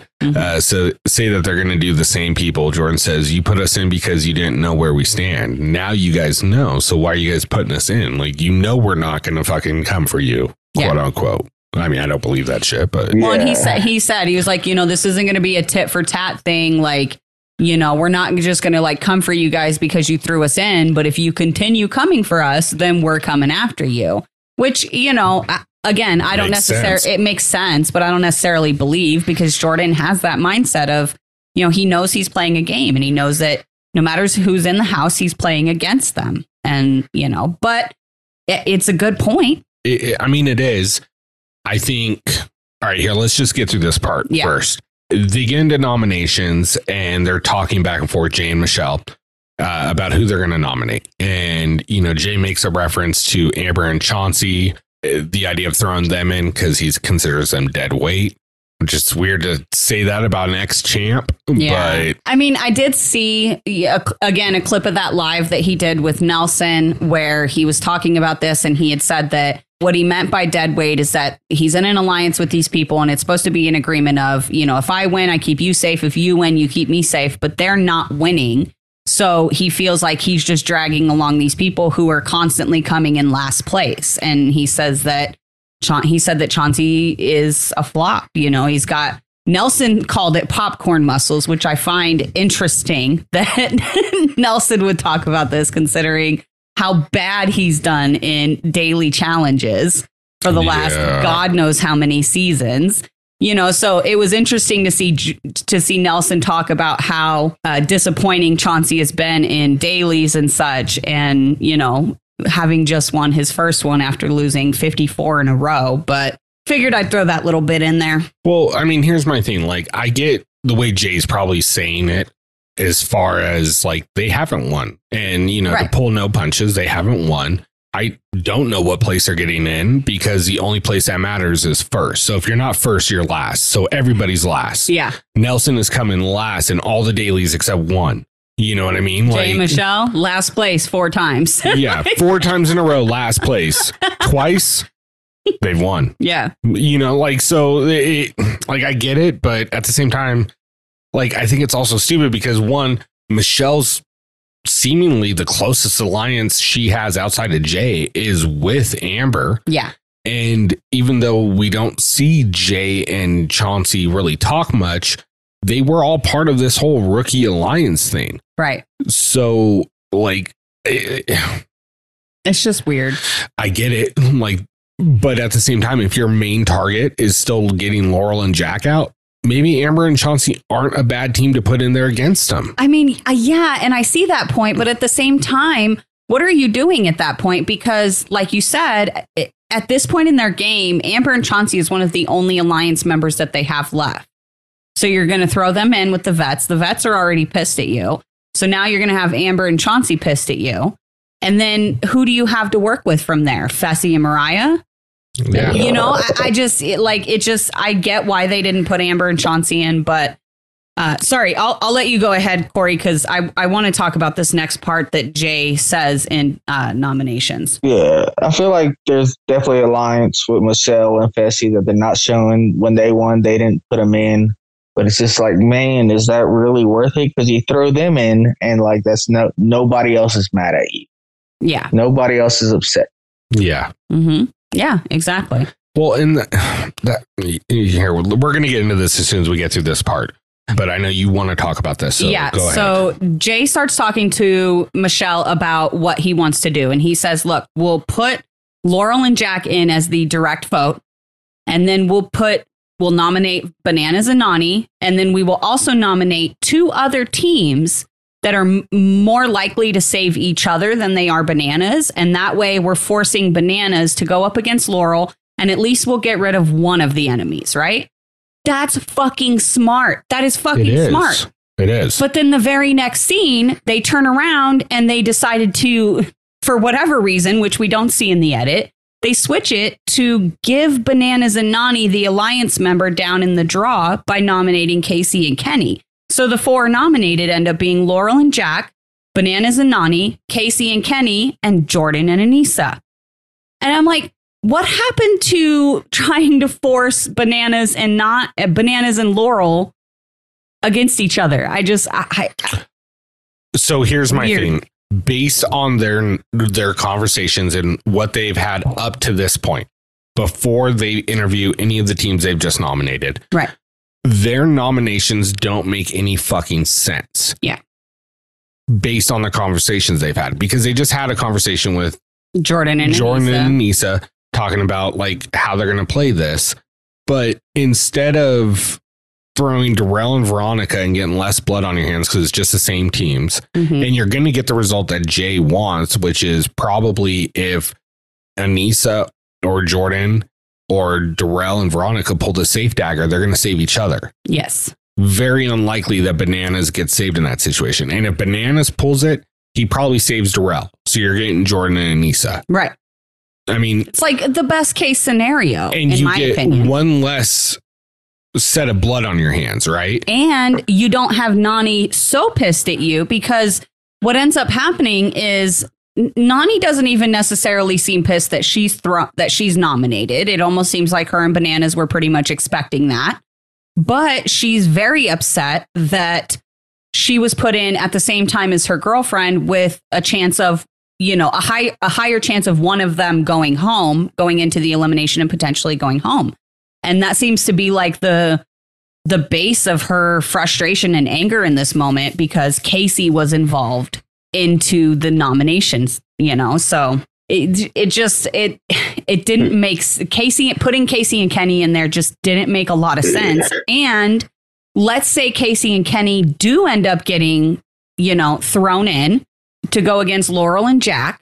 Kenny's going to beat Jack and Casey's going to beat Laurel. That's your guys's thought process. I don't know. It didn't make sense to me. Yeah, I think their angle, it seemed to be they wanted Anissa and Jordan and Laurel Jack in anyways. That seems like that's what they wanted their end goal to be. And I think because they wanted Jordan and Anissa to beat Laurel, and it's like, okay, I got one team mad at me going, now I got this new team, we'll worry about that later. But if that was your end goal, there's definitely a better way to go about it. And that's my thing is I like Jay. Yes. I've had conversations with Jay just through social media, and he's a fucking cool ass guy. And I don't take anything that happens in this show as a direct correlation to the person they are. Right. I give everybody that benefit until they prove me differently. Right. And thus far, no one has. Yeah. But if your goal is to get Laurel and Jack out, why would you do that? Why would you put in Jay? It makes no fucking sense. Why wouldn't you go Fessy Mariah, Bananas Nani, Jordan and Anissa? And Laurel Jack, yeah. Laurel and Jack's your nomination. You put these three in there. You go, look, sorry, Jordan and Anissa, we wanted to not put you guys in. We want to work with you guys, but we can't afford to get more blood on our hands. This is 2 wins in a row. Yeah. We got to put up 4 fucking teams. I'm sorry, but we're going to give you the option to save yourself. We're going to give you the best choice we can do. Well, and what's funny is that in the deliberation room, Michele tells Jay that she talked to Darrell and Veronica, and that Darrell straight told her, look, hey, we totally get it. Do what you got to do. We're not going to be upset about it. So you automatically don't have that team mad at you. That's one right off the board, plus the second one that ends up going home. So now you're only really worrying about 2 teams. Like it just didn't make any sense. And I understand why they didn't put Fessy and Mariah in there. They made it clear a few episodes ago that they were trying to work with Fessy and Mariah. And, I know Michele has her little fling with Fessy and whatever, side piece. Blows my fucking mind, because girl, have you not already been down this fucking road before with Fessy? Why do I remember that? like literally, never mind. I'm not going to go down that road. Yeah. But go ahead, Corey. I was going to say she's the side piece. But, but I just like hearing that. I just love Darrell, because Darrell's always been like that. Like, just do whatever you're going to do. I'm not going to politic. I'm not going to try to sway you. Darrell doesn't kiss ass. Yeah, I love that about him. I love it so much.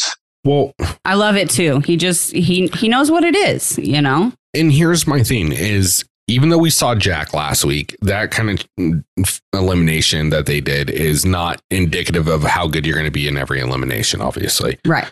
You throw Darrell, Veronica in there. To me, they have just as much of a chance to beat Laurel and Jack as Bananas and Nani does. Or Jordan and Anissa. Yeah, because it's not like you're putting in Jordan versus Jack, which is a one-sided battle. Right. You're also doing, Anissa versus Laurel. Yeah. where all of a sudden you might get the edge for more Jordan versus Jordan and Anissa over Laurel and Jack, just based off experience between the two. Mm-hmm.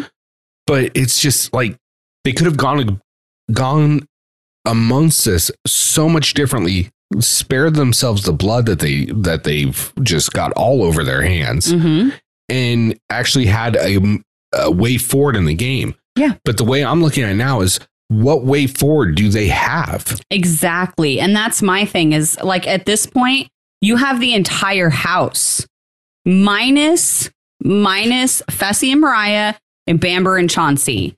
Because Nelson and Nerys, as much as Nerys thinks that she is going to be able to make some pool with her couple of rookie friends left, Nelson is never going to let that happen. And there's way more power on the vet side to keep them safe. So Nelson is going to fall into the vet side. It just is what it is. I already call it now.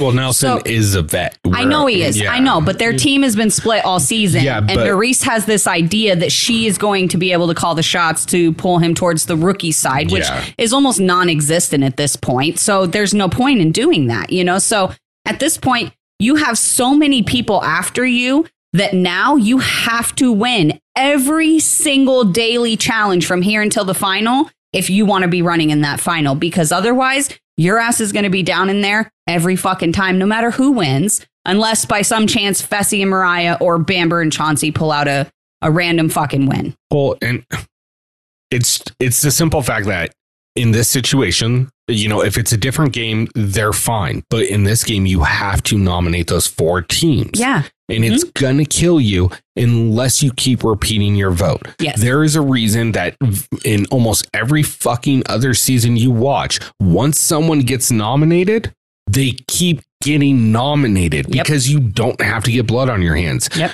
You don't believe me? Go back and watch last season. You'll watch CT do it. You don't believe me? Go back and watch 36. They do the same shit with fucking every season. 35 with Jay. Jay went through it. Exactly. And that's my thing. And the last thing I will say about this, that I want to add about this, is, and the fans do this too, and I'm starting to notice that the challengers do it as well. When they think about an elimination, for whatever weird ass reason, it's always a physical visual, right? Like they think it's going to be, they think of it in a physical way. Like, oh, Darrell and Veronica are never going to beat Laurel and Jack because they can't physically beat them. You get Veronica on a puzzle. 8 out of 10 eliminations on the challenge are not physical challenges. And I don't know why more people are not realizing this. It's not a new thing. It's always been this way. The only time we got a large majority of physical challenge, like physical eliminations, was double agents, when we got the 2 female hall brawls, the 2 male hall brawls, and we also got 1 or 2 pole wrestles. I can't remember. Yeah. I think 1 for girls and 1 for guys. But for the majority of every challenge season, majority of the eliminations are like endurance, strategy, puzzles, stuff like that. It's normally not a head-to-head headbanger. That's it. Those are very rare eliminations. Yeah. Well, and go ahead, Corey. Rick, you just keep talking at the same time. We're not hiding mine tonight, bro. I know, dude. But they showed the rail conversation, or they mentioned the rail conversation, but I kind of also want to know if there's a Veronica conversation, because I kind of think last week when she was like, maybe we should team up with Kim and Colleen. We're going to be down here every week. Maybe there's a conversation she had with Jay and Michele that was like, hey, we're on the bottom with you. We need numbers. Yeah, that's a good point. There may have been a deal made there because they don't have numbers. But why wouldn't you want to make a deal and an alliance with Jordan and Anissa over Darrell and Veronica if you view Darrell and Veronica as such bad competitors? It just doesn't make their choices just made no sense to me. I don't know. I don't. You can go ahead. I don't want to get into this anymore. I'm over it. The other fact that throws me off is that right when we get into the names being put up on the board, you hear Jack say, Jay made a deal with me that, they weren't, that he wouldn't put him in again, that he wouldn't put him in again, or that he wasn't going to go after him. And it's like, okay, if you said that, then you could have really parlayed this conversation in a different fashion to get less blood on your hands. And you go, Jack, I didn't want to put you in, but I got to do what's best for my game. And what we're going to do is we're not going to make you the team noms. Don't tell anyone, but we're going to give you a shot at the dagger. Yeah. You say some shit like that and try to save it. But maybe he did say this and we didn't see the conversation.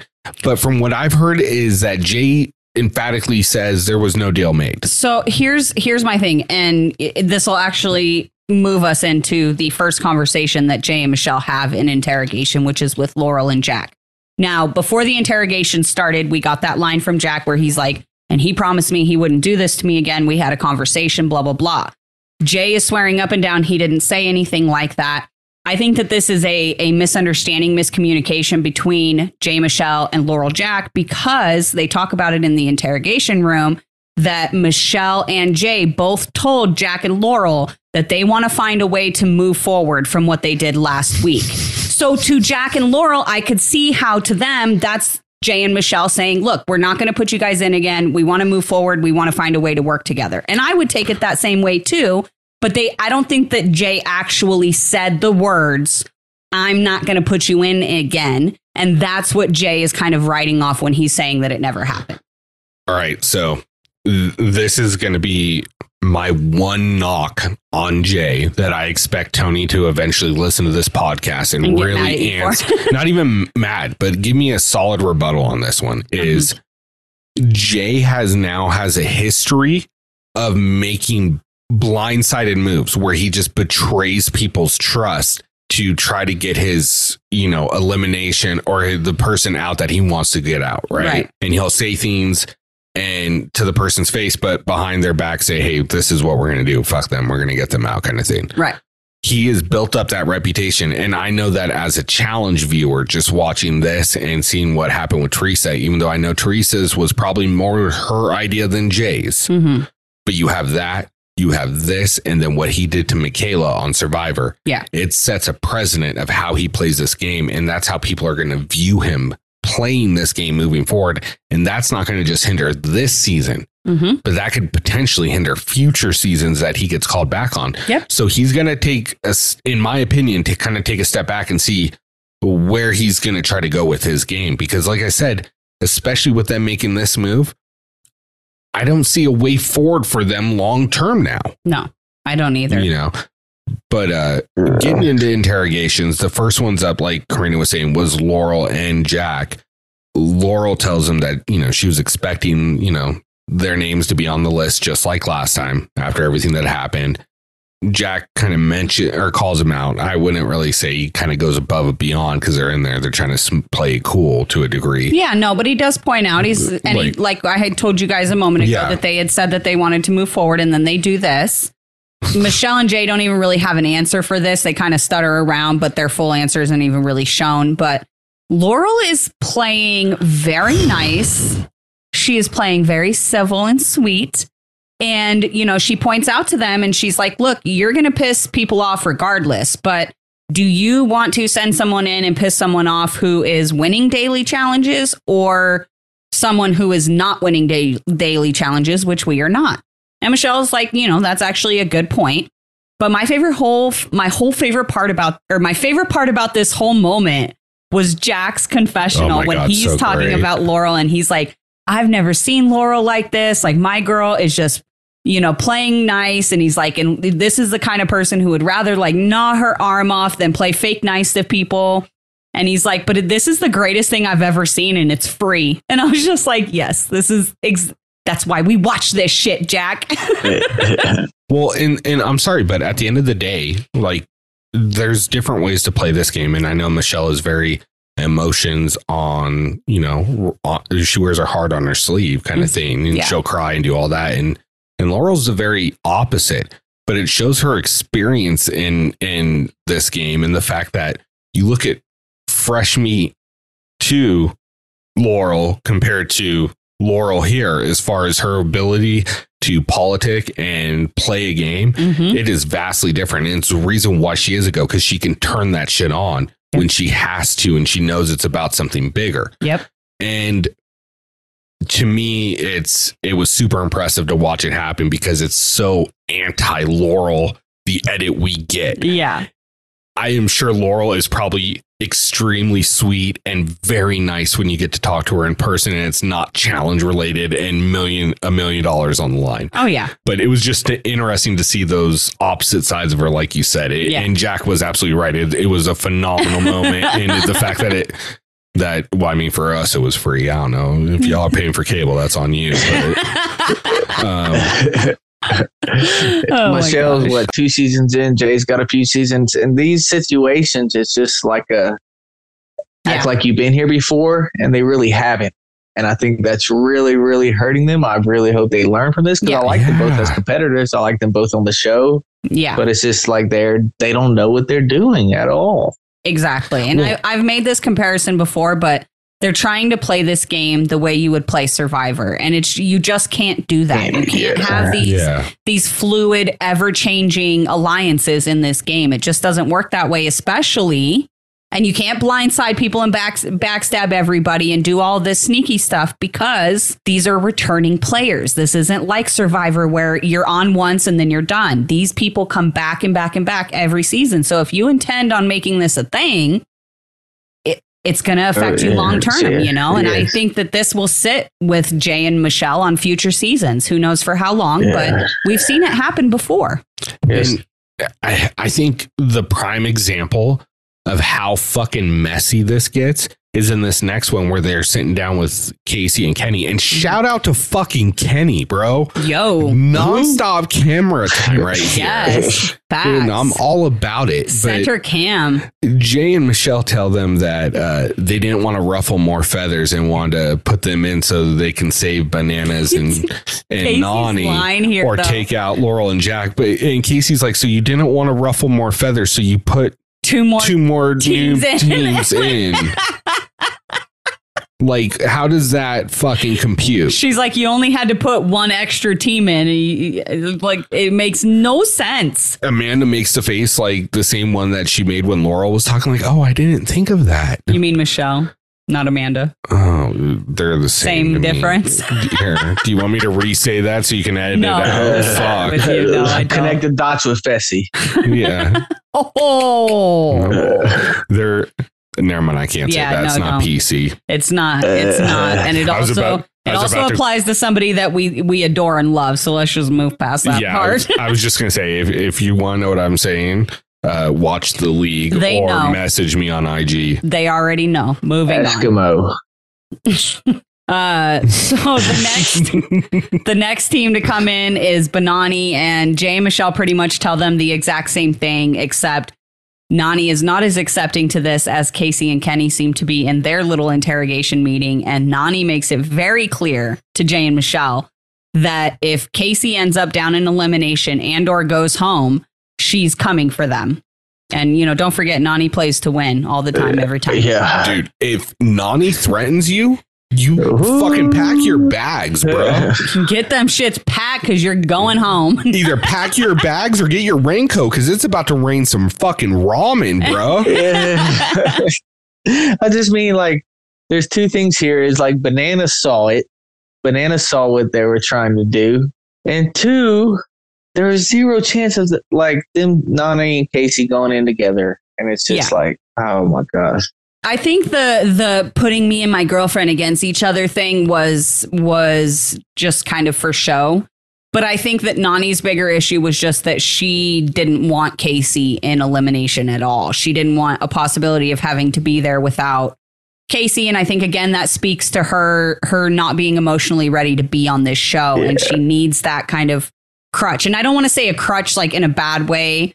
But, you know, I mean, that's her girlfriend. That's her love. She went through this situation with Casey and she feels like she needs her there. And I think that, again, that was a very abrupt emotional response because of what she's going through, that it was just, you put me and my girlfriend in. And it was just tunnel vision on that because of all the additional stress and pressure and everything she's going through. Okay, hold up, though. Did any of y'all notice how much it looked like Bananas just wanted to punch Jay in the fucking face the whole time? His confessional, though. Yeah. Well, it's just like, one, Nani said, oh, I'm going to come after you. In case it goes into relation one, you're coming after them anyway. They're not safe. Y'all are on their side. And then it's just like, I think they put Bananas and Nani in to please the house, but at the same time, they were still trying to figure out the best way to keep them safe, which was Casey and Kenny.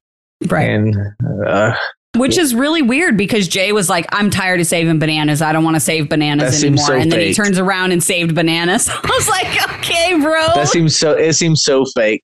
And then he goes on and he did his live thing and he started talking about how Bananas is obsessed with him and all this stuff. And I'm just like, y'all obsessed with each other. Okay. Like, this is too much. It is super fucking awkward if you know the backstory on it. Yeah. But does that make them brothers? Morgan, Eskimo. Is it the same thing? Yeah. It works the same way, right? It works the same way. Oh, yeah. Brothers and sisters. Oh, yeah. It's gender equality out here.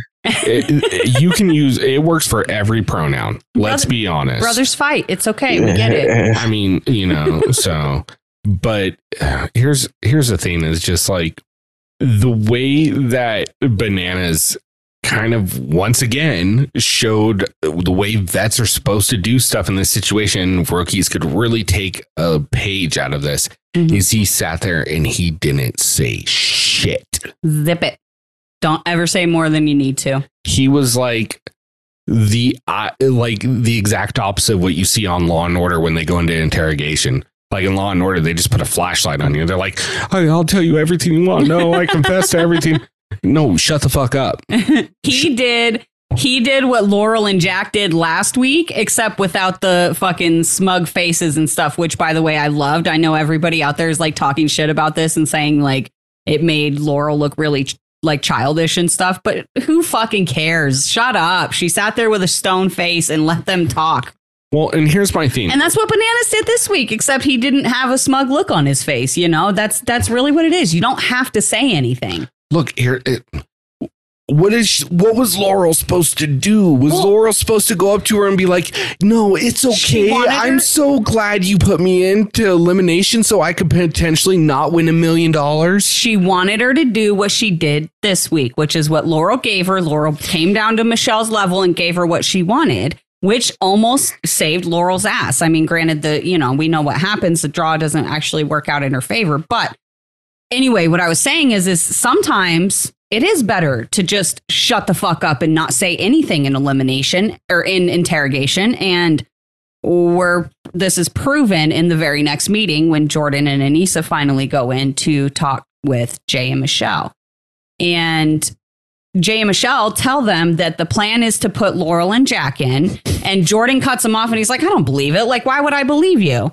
And then he calls him out and he points out to Jay that he promised Bananas, Jack, and Jordan that he'd help all of them. And he's like, how are you going to help us all? So they start going back at it, back and forth together. Like Jay is like puffing his chest up. Jordan is. And then finally Jay just asks him, he's like, do you want to be the main vote? Like, do you want to just go right into elimination? And then starts denying that he offered help to Jack, that he offered help to Bananas or anything like that. And it's just a messy ass scene.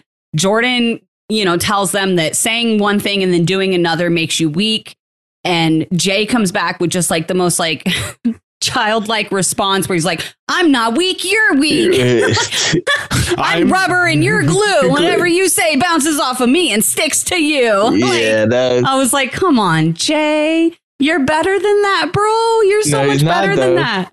I love that I love the quote that Jordan said. He's like, once you write the monster's name, you can't put him back up. And I was like, yeah, bro, fuck facts, yeah, dude. But yeah, so Anissa cuts this off. She's a vet. She's experienced. She knows this isn't good for her and Jordan, and it's just not worth it. And it's not going anywhere. So she cuts off the talk and she starts to stand up and walk out, and Jordan follows her and end of that meeting. And Jay turns to Michele and tells her that he wants to throw them in now. And Michele starts crying about it, which it's just like, I can't with this whole thing. It's so messy. I love it. I fucking love it. As much as we're criticizing our thought process on what Jay and Michele did, and we could be completely fucking wrong because we don't know all the conversations. We just see what they show us. Right. I'm here for it because you know what? Them going against the grain is creating some really good television for us. So I'm all for it. Right. So from here, we get into the house scenes. And it goes to, I believe, Nani talking to Bananas and wants him to start taking this seriously because, she really wants her first win. And, kind of referring back to what happened on the daily and him not really trying to win it. She really needs him here, 100%. And when she says that, Banana responds with the whole, he says he didn't want to win because he didn't know where everyone stood. But now that he's got her full 100, he's going to put it, he's going to go 100%. It's like Bananas is going to do whatever the fuck Bananas wants to do. And Nani knows that 100%. I just think that part was dumb because it's like, Nani, you're not a 7-time champ. Yeah. He is. He's playing it with, there's a method to his madness. He did it for a reason. It was very blatant, the reason. Like, it's just like, if you want to win, just let him do him. And for the love of God, help him in the final. Just stick next to him the whole time. Just fucking hold on to his waist and don't slow him down. That's your goal. And that's it, dude. Is like, at the end of the day, all these GOATs that we talk about or Mount Rushmore players, they have a very certain way of playing the game to get them where they need to go. Bananas, he's never going to be able to play the CT game, just like CT would never be able to play the Bananas game. And so when you're partnered with them, you got to be able to highlight their strengths and not their weaknesses and vice versa. And I don't know if Bananas and Nani are quite at that point yet. Yeah, they were a mess this episode, but I can't believe I'm saying this. I think Bananas was fully in the right this episode. Yeah. Like, he was very confident where they stood. There is no point in winning and pissing off 8 people at once. Yeah. It's almost like it's that weird situation like last season. You didn't want to be one of the final teams or not the final daily, but like getting towards the end, you didn't want to be one of those teams because then all of a sudden, if they come back, you got a lot of blood on your hands and you're kind of automatically going in.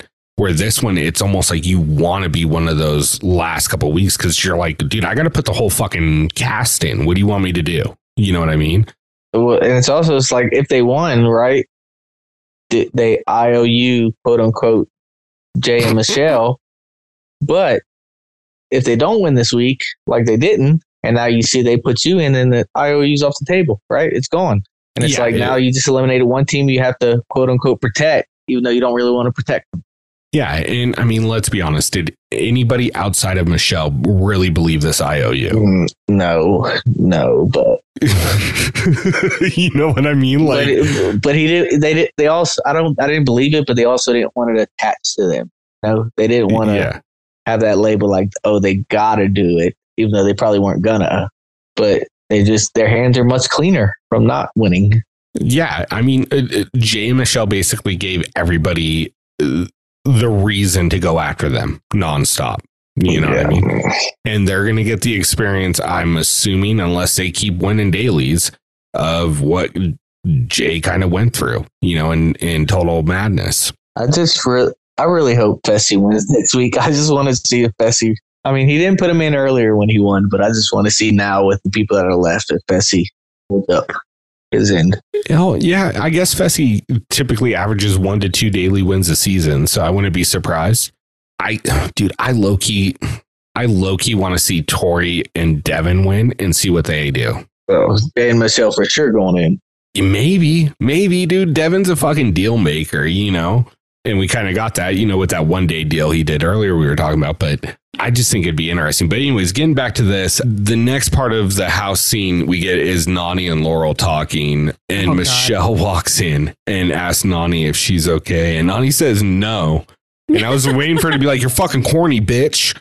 You're corny as fuck." Yeah, but no, she goes, and Michele apologizes, and Nani ain't hearing that shit, dude. She got up and started walking away, and all I could think is, I was like, dude, you're lucky that Nani has that little shaker fucking drink bottle in her hand and not a fucking cup of noodles. With fucking ramen jokes 24/7. Challenge fan the podcast. But I did find it interesting after Michele finally leaves the room, like her and Michele go back and forth a little bit. Michele finally walks out and Laurel is like, oh my God, and Nani starts going off and she's like, I don't give a fuck. And she's like, I barely even know the girl. I don't give a fuck about her apology tour. And this took me back to the first or not the first episode, I think it was like the second or third one. I don't know, when Bananas and Nani came in and they won. And Michele was like crying and talking about how they're the closest of friends and they're best friends. And how could she do this to her? And I remember saying, I wonder how close they are, really, because Nani didn't seem affected by this girl crying her eyes out across the table from her. And like, if that was one of my closest friends, I would be fucking heartbroken watching one of my closest friends cry like that. So it just proved my point that like Michele was trying to use whatever little tiny friendship they had created at that point as a woe is me thing to not get thrown in. Oh, yeah. I mean, it was just ironic. Look, and take a page out of Banana's book. Don't let your fucking personal relationships dictate how you play the challenge. Yeah. And the reason I say that is because I reference Bananas directly, is think about on his very first challenge, who did he get called in by? He called out Tyler. No, Tyler called him out. Tyler called him out. Oh, okay. Tyler and him were roommates on Real World. Yeah, they were friends. Yeah. I mean, they were working together yeah. Did him and Paula's relationship ever really mean anything? No. I mean, like, and that's the thing. You can't take these personal relationships into the game and try to save other teams. It's never going to work. Yep, exactly. I do agree. We do get a scene, though, next where Jay and Michele are talking, and Michele is feeling extremely guilty about Bananas and Nani. And then it eventually comes out that she actually feels the most guilty about the Nani Casey thing, which, you know, Nani's trying to make her feel bad about it. And Jay points that out. But she says she feels like a bad person and she's crying and whatever. But what I really took from this was, and again, we kind of referenced this at the beginning of the episode, where people might not have been ride or dies before they came on this show together, but by the time they leave, you know, they end up being a lot closer. And I think that this is going to be a similar situation for Jay and Michele.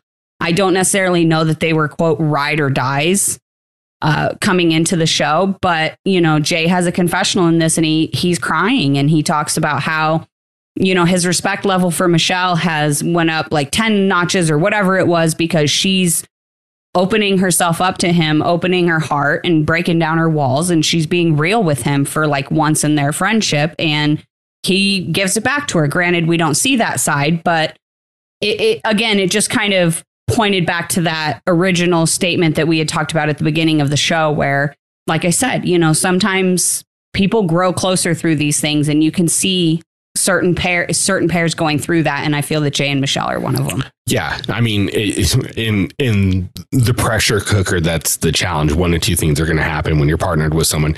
You're either going to become ride or dies and really close friends, or you're going to fucking hate them. And guess what? Partnered up on the next rival season. Yep. You know what I mean? Yeah. I mean, they're ride or dies because they were both on Survivor. So yeah. I mean, they flirted for 5 seconds in an elevator. Yeah. Hey-o. So from here we head into the elimination. Finally. I know this Did it was feel like it took forever to get to the elimination this episode? Like, it felt like there was so much conversation, so many different things happening. Was this an hour and a half episode? Yeah, they all are. They are every single one? Yeah, it was 90 minutes on that's why. Mm-hmm. I mean, TV time, it breaks down to like, I think 70. The actual episode is only 60 minutes, but the run time on cable and stuff is an hour and a half. Yeah, I watched most of it connected to the Bluetooth in my work. I was very halfway involved. Well, I mean, look, this part is pretty cut and dry. We head into the arena. Jay and Michele say something about emotions getting involved, and you know, that really influenced their choice. So they're going to be choosing Jordan and Anissa as their picks to go into elimination. Yeah. And I was just like, are you fucking kidding me? Like, why wouldn't you just put Laurel and Jack in there? Jordan and Anissa are almost guaranteed to go in. Yeah. Why would you do that? Now, if Jordan beats them and comes back, you're fucked. Yeah, exactly. Completely. You might as well put lipstick on. I don't remember who said it. I want to say it might have been like Anissa or something. I don't know. I don't remember exactly who said it, but somebody said, like, Jordan is not the type of person that you want against you, because when he puts his mind to something, he's going to do it. So you don't want to piss somebody like that off. And they openly and willingly did. Well, I think Laurel and Jack out of the two are much more likely to win it daily, but you already pissed off Laurel and Jack, so might as well piss them off some more. Exactly. You know, and TJ ends up asking Jordan and Anissa how they feel about this.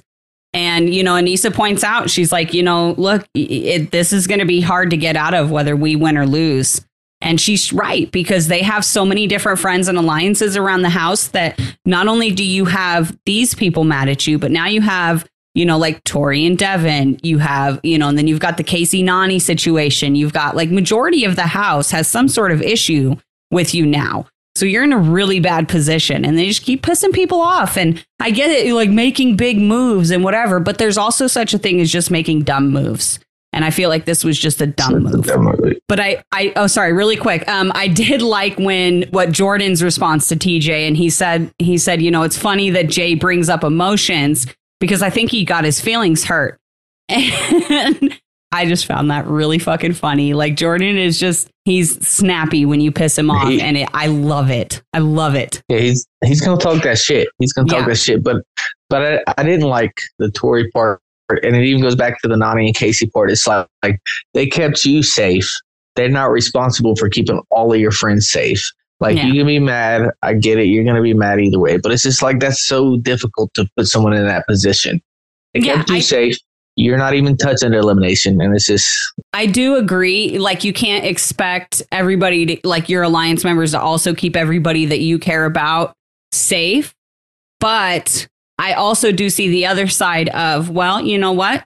I'm coming after you now because you went after my best friend and the love of my life, who I'm trying to, you know, reconcile with. So I understand Tori's point of view of, you know, as much as Devin may want to work with these people, fuck them. I'm done. I don't want to play with them. And I get it, you know? And here's my thing is I think there is a direct correlation to knowing that you've kind of fucked any working relationship you have with Tori and Devin when you throw her best friend and her ex. Like, they knew. Yeah, they knew. And once again, so now you've went from pissing off 2 more people to adding another 2 more people. Right. Yeah. And it's like, fuck, man. Like, when it rains, it pours. For Jay and Michele, it does. It wasn't an alliance, though. It was as far as we know, it was a 1-day deal. Right. Between Tori and Devin. So it wasn't like, hey, I got you all the way. Which makes it worse, in my opinion, though, because you don't have any type of protection from these people on a regular basis. And now you've pissed them off. So it's not even like you can call into account your friendship or alliance with them. Now it's just... Yeah. You're just stuck out on an island with no boat or anything. And, you know, I think they definitely should have threw Laurel and Jack in, but I just, I don't know. I just didn't like Tori's reaction to it. It's like, and then, like I said, Nani, it's like, oh, with Casey, it's like, dude, they can't keep 15 teams safe. Yeah. Like, it's not. Yeah. Well, yeah, you're nominating a third of the house every time right now. Yeah, exactly. You know what I mean? And that's a tough situation to be in. But so we get to the portion of the draw, and I forget which side that I know Bananas and Nani go first. I just forget. They pull the far left. Far left, and they end up pulling the safe dagger. Yes. I think is this the first time the safe dagger's pulled first try? Yep. I thought maybe. I can't remember. I'm pretty sure. I feel like there might have been one other time, but I don't know for sure. I remember a lot of suspense every other one, but this one was just like, boom. Yeah. I feel like I'm 80% right on this. Yeah. And when I feel like I'm 80% right, it usually means 60% of the time it works every fucking time. So I'll give you 98% right on that, Rick. I like it. Did you know that most percentages are just made up on the spot? And I'm really for that. Like, that stat's probably right 23% of the time. Well, if you say with confidence, good. So Bananas and Nani pull the safe dagger. And it was in this moment that I actually realized how complex all of these nominations are. Because not only is Nani down there with Casey, who, you know, they presume she's going to save, obviously, but she's also down there with Laurel, who she's extremely close with. Bananas and Laurel are extremely close. Jordan is already in the elimination, who is extremely close to Laurel, and they have a previous, relationship and a good, solid friendship.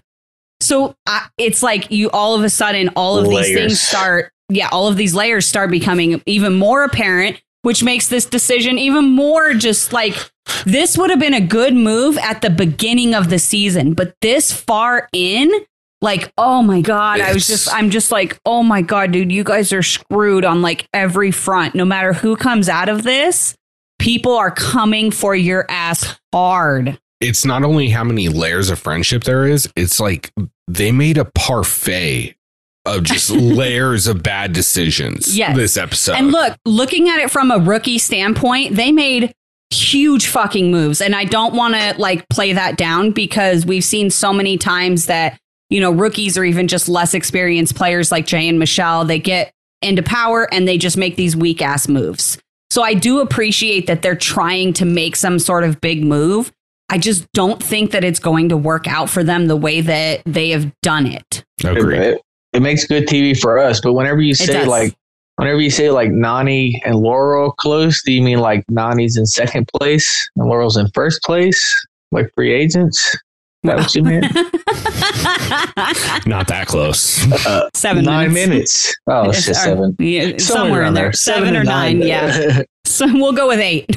No. Where's Tony? I think you're right. I think it was like, or no, I don't know. Yeah, dude. You know what I'm noticing? But Tony's not here and our fucking stats and info are just all over the fucking place, bro. We're guessing tonight, guys. Yeah, we're fucking flying blind right now. Right? But anyway, so, Nani gives a little speech about how much she loves Laurel, and Bananas, talks about how much he loves Laurel, and Laurel starts crying because she's like, I need to be fired up. Like, she knows what's going to happen. She's not stupid. And neither is anybody else. They save Casey and Kenny. And so we get Laurel and Jack versus Anissa and Jordan.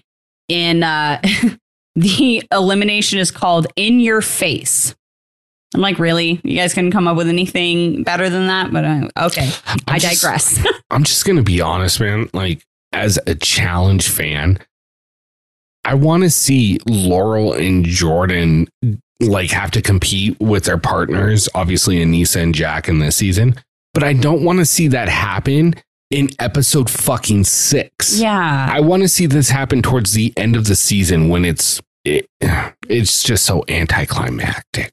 Yeah, I agree. I don't know. I'm like, honestly, I'm starting to get to the point too, though, where I feel like this season might not be as long as the last like couple seasons where you get like fucking 16 episodes in one season. I don't think that this season is going to be like that, so I feel like, we're getting close to the halfway point, if not at the halfway point at the next episode. Yeah. So, it's just kind of that time. And like you said, you have to nominate so many different people that it's hard and you don't really have full control over who goes in because of the draw thing. So I do agree. It sucks. It sucks to see two legends go against each other. So what feels like so early in the game, but it's great. It's great. It's great TV. Yeah. Well, I just to make up for Tony's stats and info not being here, I just looked it up and me and Karina split the difference. It was 8 minutes apart.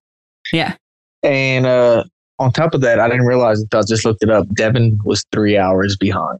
Wow. But, so just to throw this out there, how much time did Laurel lose because of Zach, though? Yeah, that's true. Well, that's not on Googaloo. Googaloo. So, Karina, I want you to explain this this elimination because me and Corey were both kind of curious on a very what happens. Yeah, so the elimination In Your Face, you and your partner start on one side of the zone. You have to race across, transferring all of your blocks to the top of a long box, and that once you get all of your blocks on top, it will open the box and release all of your balls. I don't even fucking every fucking week. Every week there are balls and stuff involved, and you are such a fucking child. I can't even get through the fucking explanation. It was the long blocks and box. I was waiting for you to say cocks. I was just waiting for the rhymes. Fox. You're a child. I am. God. Even Corey thought it was funny. Every week. It's a man thing. You're a child. Yes. No, if you're a man and you're probably laughing at this and you're a child, okay? I love you, but you're a child. Anyway, once you get all of your blocks on top of the box, it will open and release the balls. One partner throws the balls at there's big giant circles on opposite ends of the zone with your opponent's faces on them, and you have to throw the balls through, breaking open these, pictures while your opponent is blocking. So one partner's throwing the balls, the other partner is blocking your opponent. The first to knock out all of the picture spaces wins. Now, I did see your guys' conversation about what happens if Jordan and Anissa finish first, release their blocks or release their balls. Is Jack allowed to run over and start blocking? What I noticed was when Jordan and Anissa put their last of their blocks on top and released their balls, Jordan started throwing them all towards the middle of the arena. Jack was still standing off to the side. He was done with his bricks. Laura was carrying her last two there. So I'm not entirely sure what the situation is, but by the time Jordan threw that first ball, Jack was standing there blocking and Laura was starting to run over. So it's hard to say because we didn't see the situation in which, if Jack would have been allowed to just stop moving blocks and just go and start blocking the balls. We didn't see the situation, so it's hard to say what the rule would have been on that. But I think that he would have been able to, as long as one of the partners was still moving the blocks. Yeah. But who really knows? Because we don't get all the rules. Yeah, that really confused me because I was like, when they were carrying four each at a time, and I was like, Jordan's about to chuck 5 or 6, 7 shots before Jack gets there. And then that didn't happen. I think Laurel and Jack were just a little bit quicker on moving with just 2 blocks at a time than Anissa and Jordan were doing 4. So it kind of evened out. It wasn't the huge difference that they were hoping it was going to be. Correct. I know that probably your favorite part of this whole episode was hearing Tori start cheering for Jordan again. I did like that. A lot. It was nice to hear that again because I wasn't sure how that was going to work, especially once Jordan came onto the show. Tori was getting scared and everything, but I did like it. I also want to point out, because I did see people saying how weird it was that she was calling him babe and stuff like that. First of all, this happens with a lot of people who never have and have never dated or anything before. Go babe, get it, whatever, friends and stuff like that. I've seen it happen on the show before. But number 2, she also had her very best friend down there. And number 3, her and Jordan have been reconciling. If you pay attention at the very end of the elimination, when Tori's running down the stairs, Jordan waits for her at the bottom of the stairs. And when she gets to the bottom, she locks her arm into his and he pulls her in to give her a hug. So they are not dating or anything like that, but they are close and intimate at this point in whatever this situationship is that they have. So I didn't find situationship. I like fucking that. Love that, dude. You've never heard that before? Rick, the situationship haze. There we go. Nickname just happened. I've never heard that. I like that. That's funny. Yeah.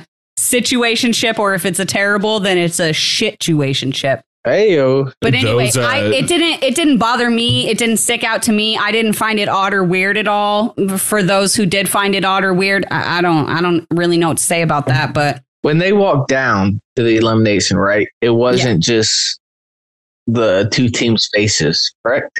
It was Laurel and Jack's faces on one side, and then Jordan and... No, he's talking when they first walked in. I don't think so. I think they applied that. The faces were not up. Yes, they must have taken a break, and then, Yeah, because when they first walked in, there's multiple faces, and then they were like, Laurel hit Jordan right in the face, and she stuck it. And then the next shot, they showed Jordan hit Laurel in the face. I was like, damn, that is impressive. And then I realized it was all one person's face. Yep. Obviously, Karina kind of gave away who won, but if you're listening to this and you haven't watched it, what the fuck are you doing? Whatever. Secondly, I looked at Karina when I first heard these rules and I figured out how it was going. I go, how fucked up and funny would it be at the same time, though, if Jordan picked up the ball and like just first shot just actually hit Laurel right in the fucking face. Or Jack, because that's who was defending. Yeah, whoever was defending, like just hit him right in the face with the ball so they can't defend for a couple seconds, try to get like 2 or 3 off. Well, because like TJ had made that reference where he was like, for once you guys actually get to smash each other's heads or smash each other's faces. That's what he said. Shout out CT. For once you guys get to actually smash each other's faces. And I was just like, oh my God, that's great. But so without breaking down every single thing that happens in this, they're throwing balls. The other person's trying to block it. Laurel can't connect shit. Actually, you know what? No, she's connecting some. She's doing good, but Anissa is blocking the fuck out of these balls, dude. She is all over that motherfucker. She's like a fucking bam, goalie. Bam, bam, bam, dude. She's getting it. Well, that's what I want to know. It's like, you know, it's hindsight. I wasn't there. And if Jack has no experience, because it's like in my adult life, I taught another grown man how to throw a football. He was just never raised around it. So if Jack has no experience, I get it. But it's just like, I feel like Laurel should have been defending. She's a very tall woman. She's taller than Jack. She played volley. I thought Jack was like a couple inches taller than her, and that's what I thought the maybe I'm just approach might have been, or even just arm reach. You know what I mean? I might be mistaken, but didn't Laurel play fucking volleyball, like Division I volleyball? I think so. Yeah, I don't know. So with that height, Division I volleyball, it's all about not letting the ball through, right? Not letting it hit the ground, not letting it get past you. I think she would have been better at blocking. But then you get that situation of Jack's rocketing shots at Anissa and Jordan, a former like baseball player through like Hall of High School, rocketing shots at Laurel. Those pictures were so cute of Jordan, little baby Jordan playing baseball. Oh, so cute. Okay, moving on. I'll stop talking like this eventually. I was gonna say, I thought you were doing a Laurel impersonation after Jordan rocked her in the face. I said to mute Karina so she wouldn't fucking keep talking like that. It was cute. He's a cute baby. He's a cute baby. Yeah. But I think the coolest fucking thing that happened on this whole episode was the fact that as Jordan's trying to eliminate Laurel and Jack, he is actively cheering Jack on, blocking the shots. Yeah, every time Jack blocks something, Jordan's like, man, good job, Jack. Great job. Like cheering him on, motivating him. And like, it was so cool. And it speaks to Jordan's true character, I really feel. And I think look, if you guys haven't had a chance, we had the opportunity to interview Jordan. It was a phenomenal time. And I feel like I got a lot better understanding of Jordan as a competitor. Yes. And he played at a very high level in traveling baseball leagues. And, you know, he grew up that, you know, you talk shit when you're playing sports, but at the end of the day, it's still, you have good sportsmanship and you can see that carry through with Jordan. And not to say that he's always been that way, but his growth over the last few seasons he's been on, even going back to like Dirty 30 forward, and if you want to go back further, that's fine. But his growth to where he is now is just absolutely phenomenal. Yeah, I agree. 100%. It's like a complete 180. I've always liked Jordan, but now it's just like, I adore him and he's such a good guy. And definitely go listen to that episode if you haven't heard it. Jordan is awesome. And he's nothing like what he has been portrayed on this show for so many years. So make sure you check it out. But with that being said, Jordan does have a lot of hubris and I love what he did, but I will let you talk about this because I know how much you enjoy Jordan. So final, he's got one little picture left to knock out. Target. One target left, one little picture target left to knock out. And it's right behind Jack and on the bottom row. So he kind of has to like try to like lob it over Jack to hit that piece. And he has so much confidence that he can do this on his last throw. Is right before he tosses the ball, he turns and he looks at Jay and Michele and he says, "What did I say?" And then he throws the ball, lobs it right perfectly over Jack, and it just smashes through that picture. Jordan and Anissa win. And then Jordan turns back to Jay and he goes, "Thanks, coach." So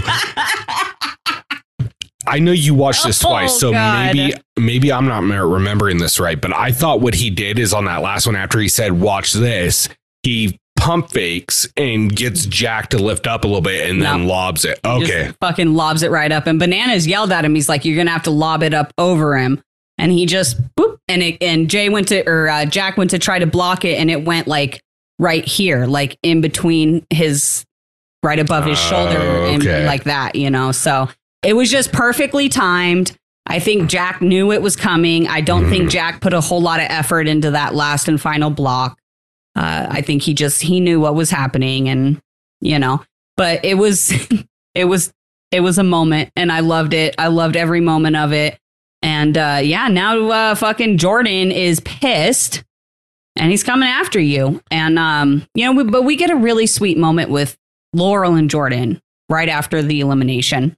Yeah, it was really good. I liked it a lot. Yeah, she breaks down crying. Jordan hugs her, and it's a heartbreaking moment. But she tells him you better go back and fuck up Jay and Michele, and do not let them make it to the final. And Jordan says he's got it. He says, I got you. I'll take care of it. No, and she goes, no, I'm serious. Get them out. Yeah. And Jordan goes, I promise you. And it's so in this situation, that's kind of the nail in the coffin. Like, and I was talking to Karina about this. We were having this conversation earlier this morning. I go, Jordan is one of those that once he sets his mind to something, he will get it done, even if it's at the detriment of his game. Like, if it means I'm not going to the final, but I'm getting you out, he's going to do it. Like, I'm going to send you down, and then I'm going to go down and take your ass out. And now the fact that you've literally rallied Jordan and Bananas to the same cause. Plus Tori and Devin.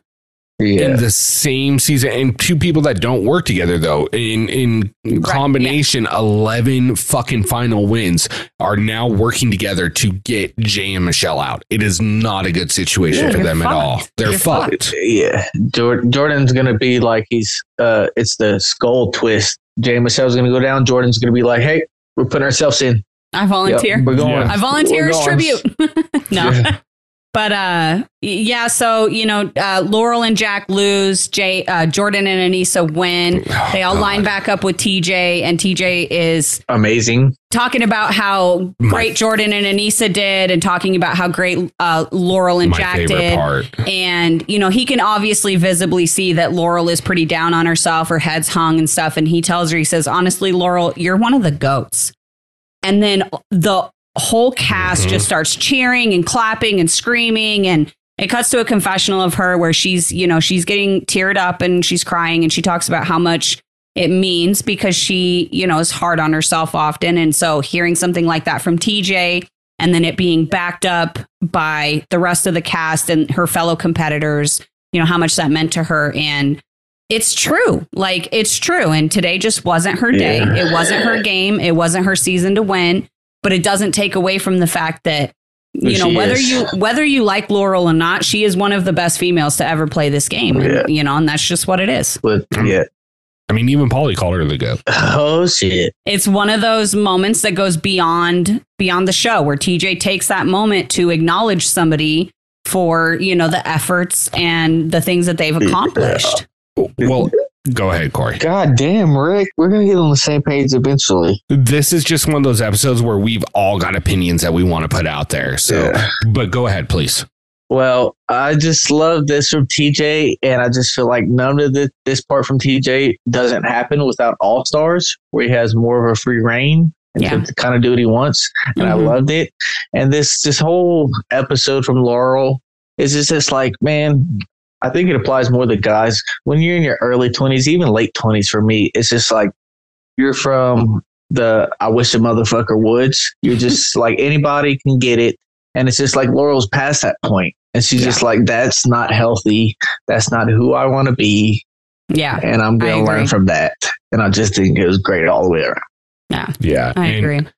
I think it's even more meaningful what TJ says, because of what happened last time Laurel was in an elimination ring with Ninja and the whole interaction that her and TJ had. Yeah. And look, I think Laurel's one of those people that she doesn't let a lot affect her, but something that TJ will say will affect her. And we saw this tonight, and I think that affected her. And then to get this turnaround for him saying, dude, you fucking busted your ass. You had a great season.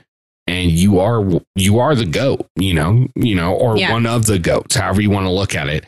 I think it just it's great. And so it's beautiful. It was awesome. At this point, Laurel, turns to Nani as they're walking out, and she looks at her and goes, "Hey, take care of it." And Nani says, "I got you," which, because Nani's going to fucking really run the house. But but she has bananas. But while we're talking about it, has TJ ever said anything of that nature to anybody? I don't think so. No, I mean, he's never said anything like that on the show. He has to like CT when CT left against, I think it was when he left against Jay, when Jay eliminated CT. And TJ told him, he didn't necessarily use the word GOAT, but he did say, you're one of the best that's ever played this game. And I know we'll see you again and whatever. And I think, what was that, Total Madness or something? But I mean, it's very few and far between. But the actual term GOAT, no, I don't think I've ever heard TJ use that term to a challenger on the show. So that's why I love his interaction with him. And I think it's directly correlated to All Stars, even with Tommy and Annalise. It's just like all of these little pep talks at the end. He's just giving now, which we haven't gotten before. And I think it's great. And I'm upset that we haven't gotten it the whole time. Yeah. It's almost why I think it would be awesome if he did take on more of like an announcer kind of role during eliminations. Maybe not during dailies, but during elims where he's like kind of like announcing how Jeff does in Survivor. I think that'd be kind of dope, but that's neither here nor there. Look, so we get a little preview of the next week. It looks fucking fire. I'm super excited about it. But before we move on, we got to do MVPs. So we're going to go ahead and do this in alphabetical order.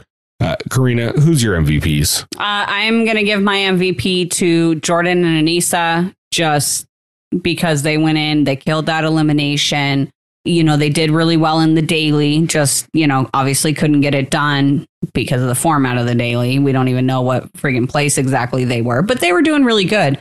And I just don't want to give it to Jay and Michele. I don't feel like, it's kind of like what you said last week where, winning and being able to have this power to set how these eliminations are going to go should at least help your game a little bit.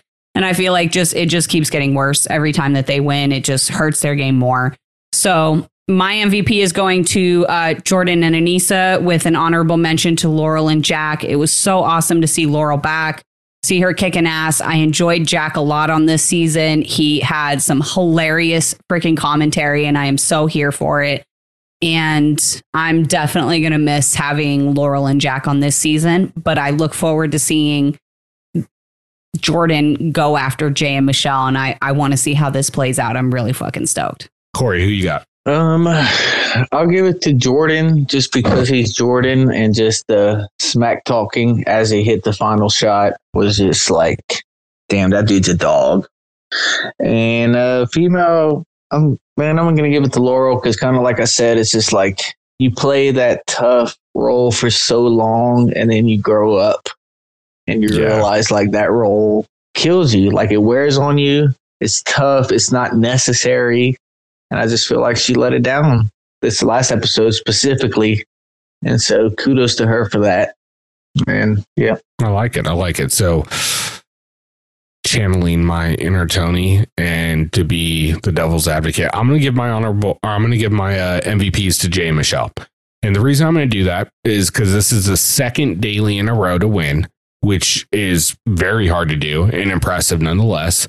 They made big moves, and as much as we may not agree with those moves, they made great television. And at the end of the day, that's what I'm here for.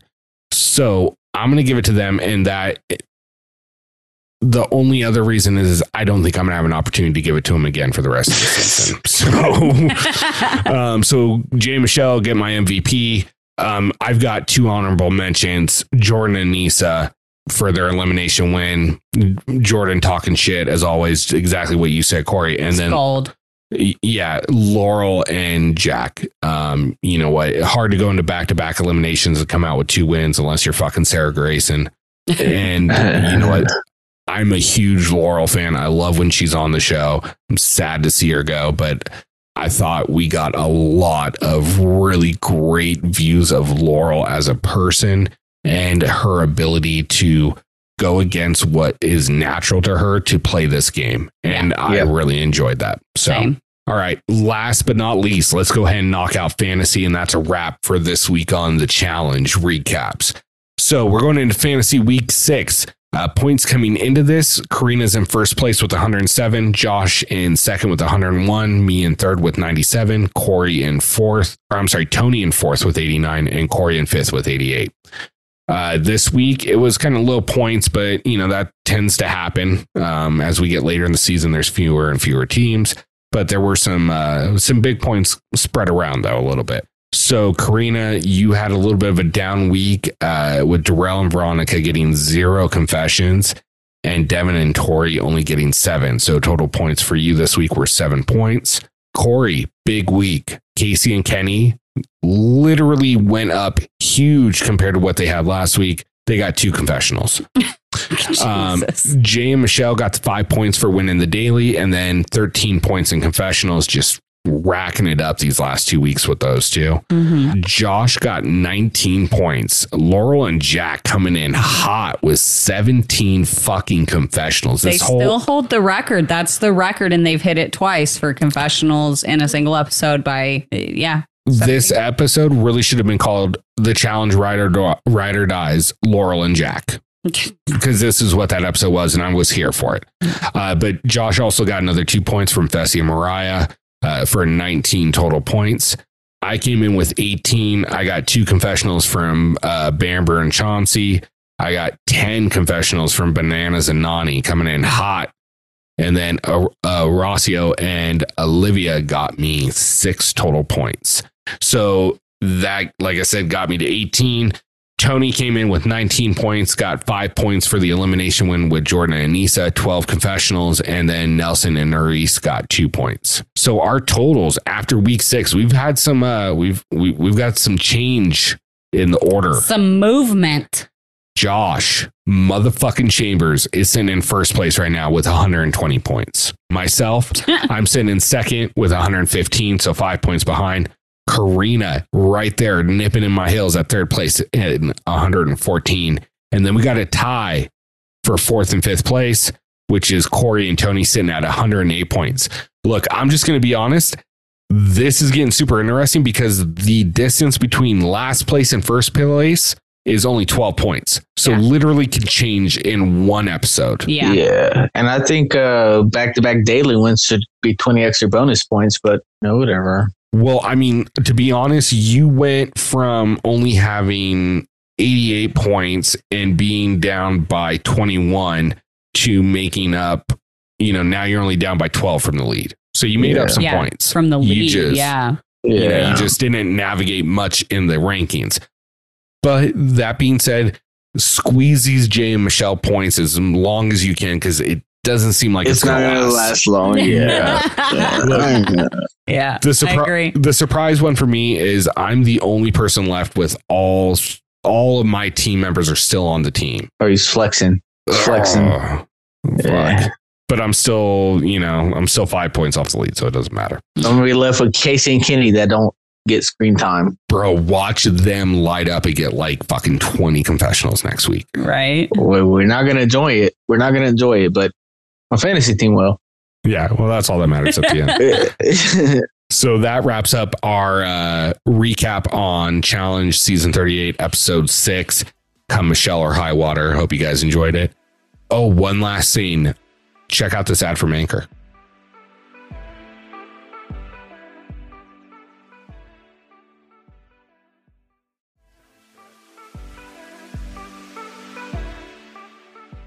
All right. Well, thank you guys so much for listening through that very long ad. But we're going to break into our Survivor portion of the recap. We are going to be talking tonight about Survivor Season 43, Episode 9, titled What About the Big Girls? Now, I just want to start this off by obviously pointing out again, we don't have Tony with us tonight, who is our Survivor expert. So we're not going to be diving as deep into this just because we don't have the kind of background knowledge and references and, stats and stuff that Tony usually brings to this portion. But we didn't want to skip it completely because it was such a big episode and some really awesome stuff happened. So we definitely want to talk through it, but it isn't going to be as deep of a dive as we normally do. So for any of our Survivor fans, we do apologize for that. We just don't want to dig into something super deep again that we're just not 100% familiar with because myself, Corey, and Rick are all newer Survivor fans. So with that being said, we come back from the last tribal where Janine got, pretty much blindsided and sent out. And Owen is upset because he had asked James what to do. And James had told him to vote for Ryan and didn't tell him the truth about Janine. And Sammy is kind of getting a little bit antsy and he wants to start making big moves. He's kind of sick of doing all this little shady behind the scenes shit. So he pulls Owen and Gabler aside and they start talking about, working together. And we actually find out in this moment that at the very last second, right before the tribal last episode, Gabler had told Owen the truth about Janine being the one voted out. Owen decided to stick to voting Ryan, obviously, but he was told very last minute by Gabler. And so I found that pretty interesting. And then we go to this scene where Owen is at camp, standing like by the fire or whatever. And James comes over and asks Owen if he wants to talk. And Owen just says, no, not really. And James gets like super butthurt about this. Like, oh, I just don't get it. Yeah. And then James's defense, that part and later in the episode, it's just like, it's so crazy. He's just like, oh, well, now I trust you because you did what I said I wanted you to do. And I was like, it was so extra. The entitlement, like, I trust you now because you did what I told you to do. Like, it's just like, bro, who are you? Like, what are you talking about? The Godfather. Not a fan. I'm not a fan of James, to be honest. And that sucks to say because he's on my fantasy team, but not a fan. Yeah. Power went to his head.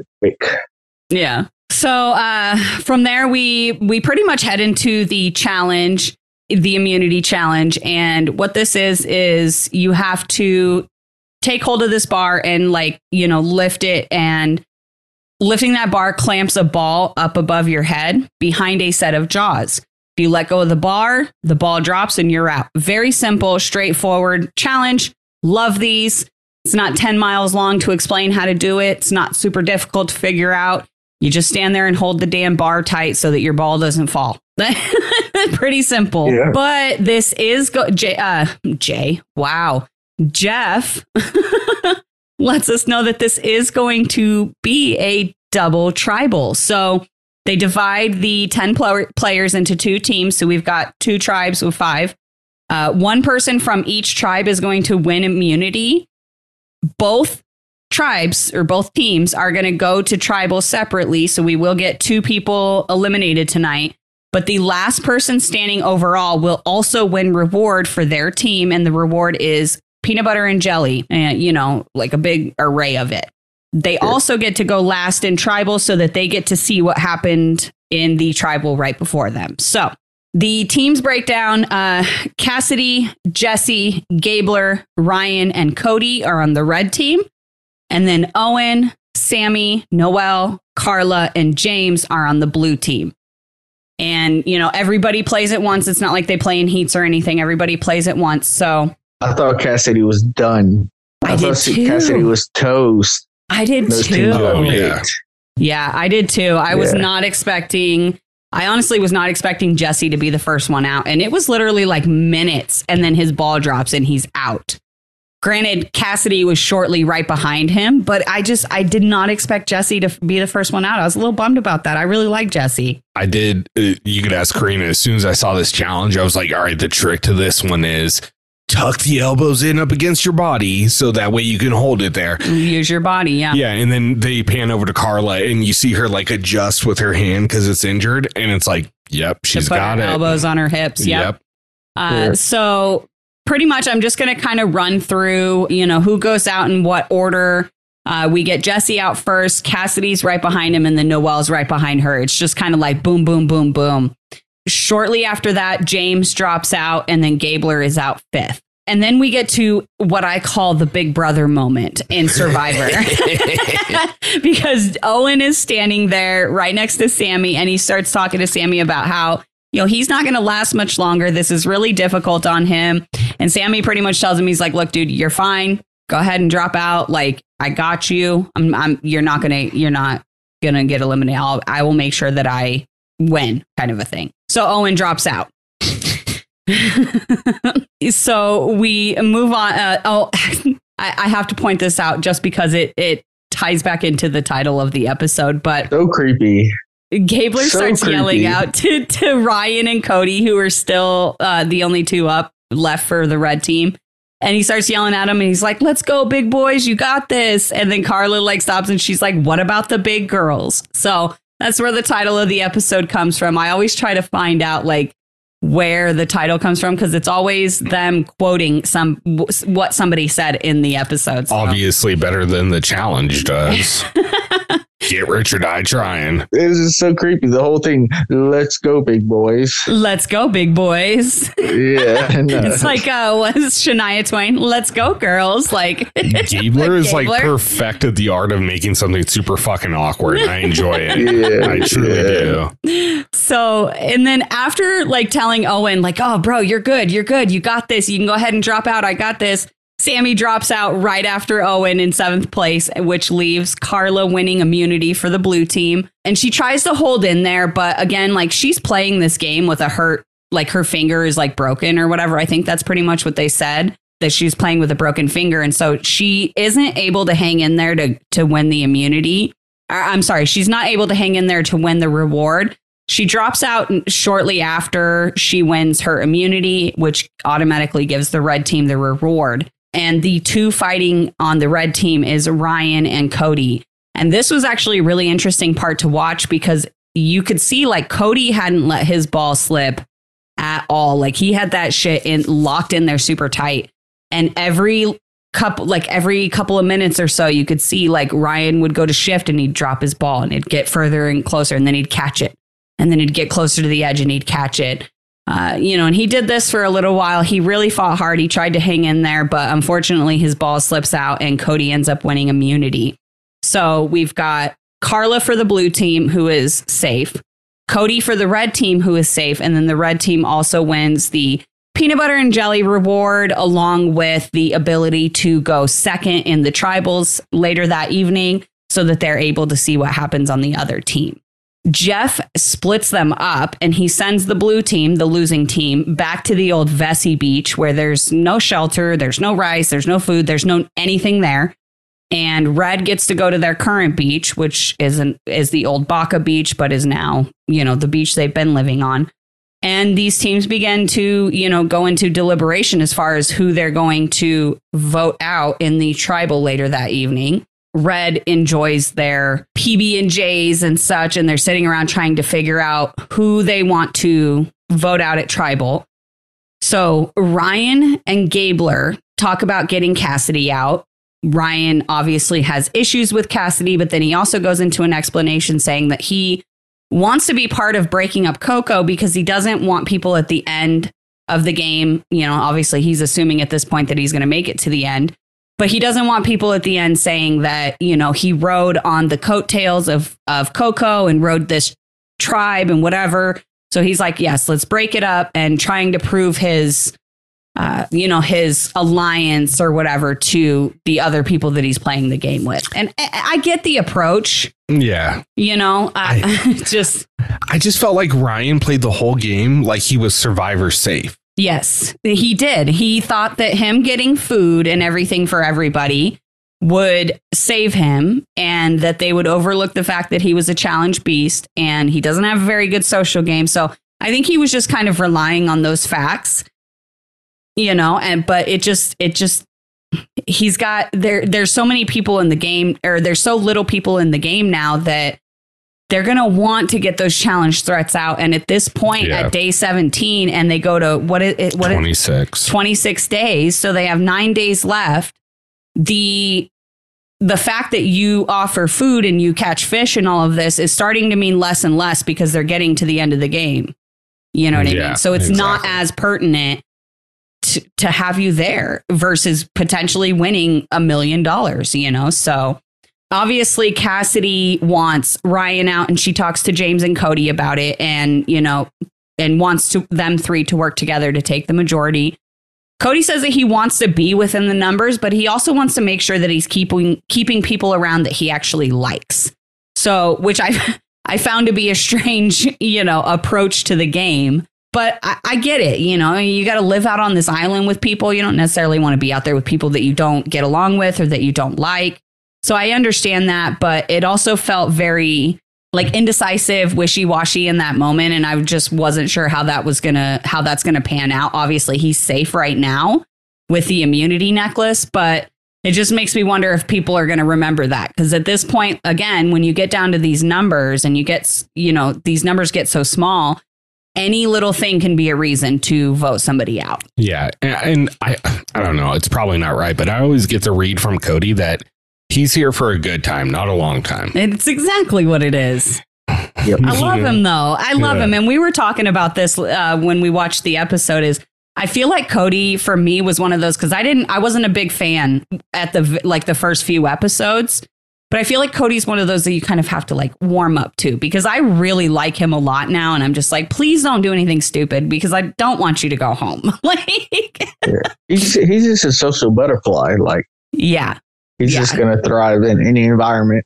Yeah, and I think exactly. he reminds me of I can't think of his name, but he's not super focused on like, oh, I have to get to the end, I have to win this money. Like he's just playing the game as it comes to him, trying to enjoy the experience and have fun where he can, and I really respect that approach, you know. So 100% agree. But anyway, so we hop over to the old Vesey beach where the blue team is deliberating, and Noelle talks to Carla and Sammy, and they all kind of just agree that they're going to vote out Owen. Carla's working with James, and, you know, they think Noelle's working with them and Sammy and all of that. So they just agree that Owen's just the easiest one to send out. From this, Owen and James get caught at the water hole together. Somehow they're both there getting water together or whatever. And Owen asks James who he's voting for, and James just is like, well, you know, like him hawing around it. And this just fires Owen up. He gets super pissed and he just starts to walk away. He's like, there's no point in this. And they start arguing with each other as they're walking back to back to their beach. And this argument carries over back to the camp where everybody's sitting, and they continue to argue in front of everybody else on the track. And I'm just like, what are you guys doing? Like, this is the stupidest fucking thing you could do right now.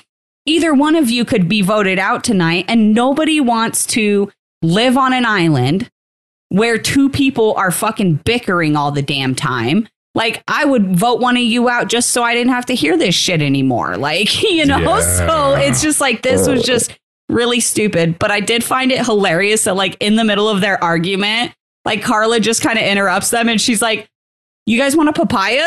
It was Noelle. Was it Noelle? It was Noelle, yeah. I could have sworn it was Carla, but... Owen from New Orleans. We don't deal with that fake shit That out fake here shit. in Louisiana. Yeah, we don't deal with that shit. I'm from Louisiana.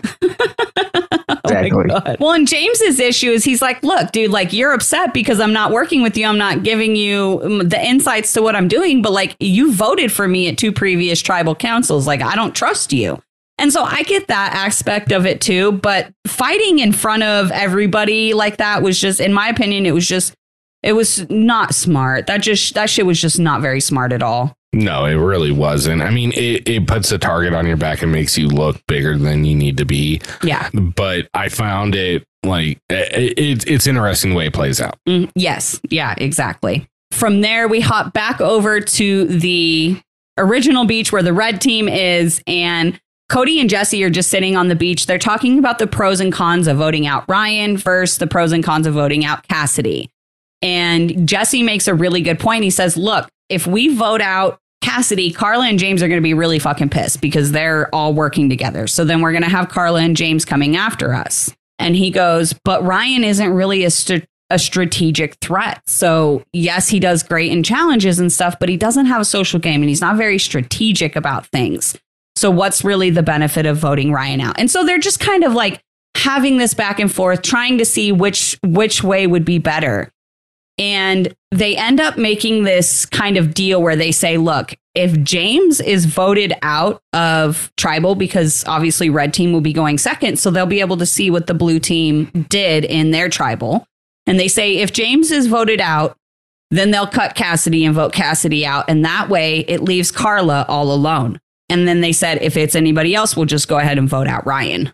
And I thought that this was actually a really fucking smart approach. And Cody goes and tells Gabler the plan. That way they have their 3, and Gabler's obviously looking for people to work with right now. And Cody likes Gabler. He thinks he's really smart. He's really strategic and he wants Gabler on his side. So he goes and tells Gabler the plan and they all 3 agree to this plan. And I was like, dude, this is actually really fucking smart. And I say that knowing that I don't want Carla left alone because I don't want her to end up getting sent home because I really like her. But it's a really smart strategic move and a really good way of using and utilizing the fact that you get to go second in this dual tribal situation. Yeah. From there, they go back to the blue team. And when they get to the blue team, they're kind of just rehashing the plan. And Noelle comes up. Brilliant. Yeah. And it was really well played. Noelle comes up and tells James that, to get Owen out, she's going to use her still a vote and take Owen's vote just in case. Where right after she says this, so she goes and meets up with Sammy and Owen and tells them that instead of taking that she's going to take Owen's vote, but she's still going to vote James out and wants him comfy so he doesn't use his knowledge as power or shot in the dark. Right. So she wants James to believe that she's going to steal Owen's vote and use both of those votes to vote Owen out. That way he doesn't use his knowledge as power. And that way if she were to steal James's vote and vote James out, he could take a shot in the dark when he goes to place his vote, because obviously she has to use this advantage before votes are put in. So this was a really fucking well thought out. This was really well thought out. She fucking played this like a G. So she tells Owen and Sammy. Oh, I'm sorry. Go ahead. Were you going to say something? Yeah. Well, I didn't realize it until y'all just said it, because watching it, when I watched it, I was like, I feel like they took so many extra steps to get what they wanted. Like, why wouldn't she steal James's vote? But I didn't piece it together till y'all. Yeah, because she didn't want James to know until those votes were read by Jeff, and that way he couldn't do anything about it. And it was just so fucking smart the way she went about it. I just thought, like, when she did it at that time, like to take Owen's vote, I was like, man, she just wants to put her stamp on it. Like, I made this move. But now that y'all said it, I was like, oh, that makes a lot more sense.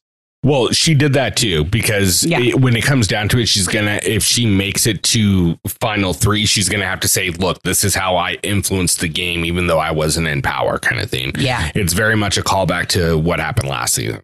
Right. Yeah.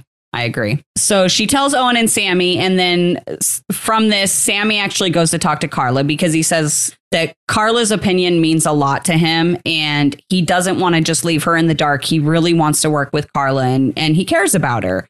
So he says to her, like, what would happen if James goes? And Carla is extremely uncomfortable with this, and Sammy's kind of talking to her, trying to convince her to switch to James and why it would be a good reason to switch to James, especially with so many people starting to get annoyed with his gameplay and his strategy and his ego that he's starting to get. And she just tells him pretty much like she doesn't want to lose numbers. And Sammy's just trying to convince her, like, it's not going to be that bad. People are probably actually going to be happier with us if we, go ahead and take James out. But the last thing that we see is Carla extremely uncomfortable with this and not wanting to move forward with the plan of getting James out.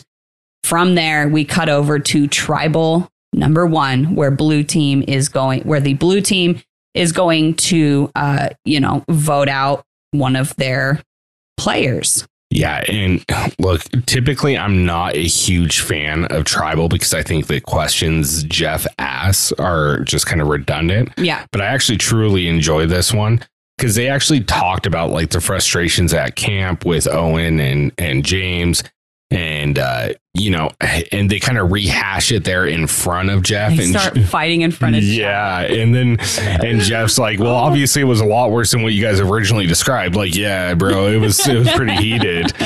Well, I like how Noelle played mom and she just jumped in. She's like, that's enough. Like it was like a total callback to what Anissa did on the same episode, back on the challenge recap, when they were arguing and she just cut in and was like, okay, this is going nowhere. We're done. Yeah. Moving on. And I liked that she took that stand.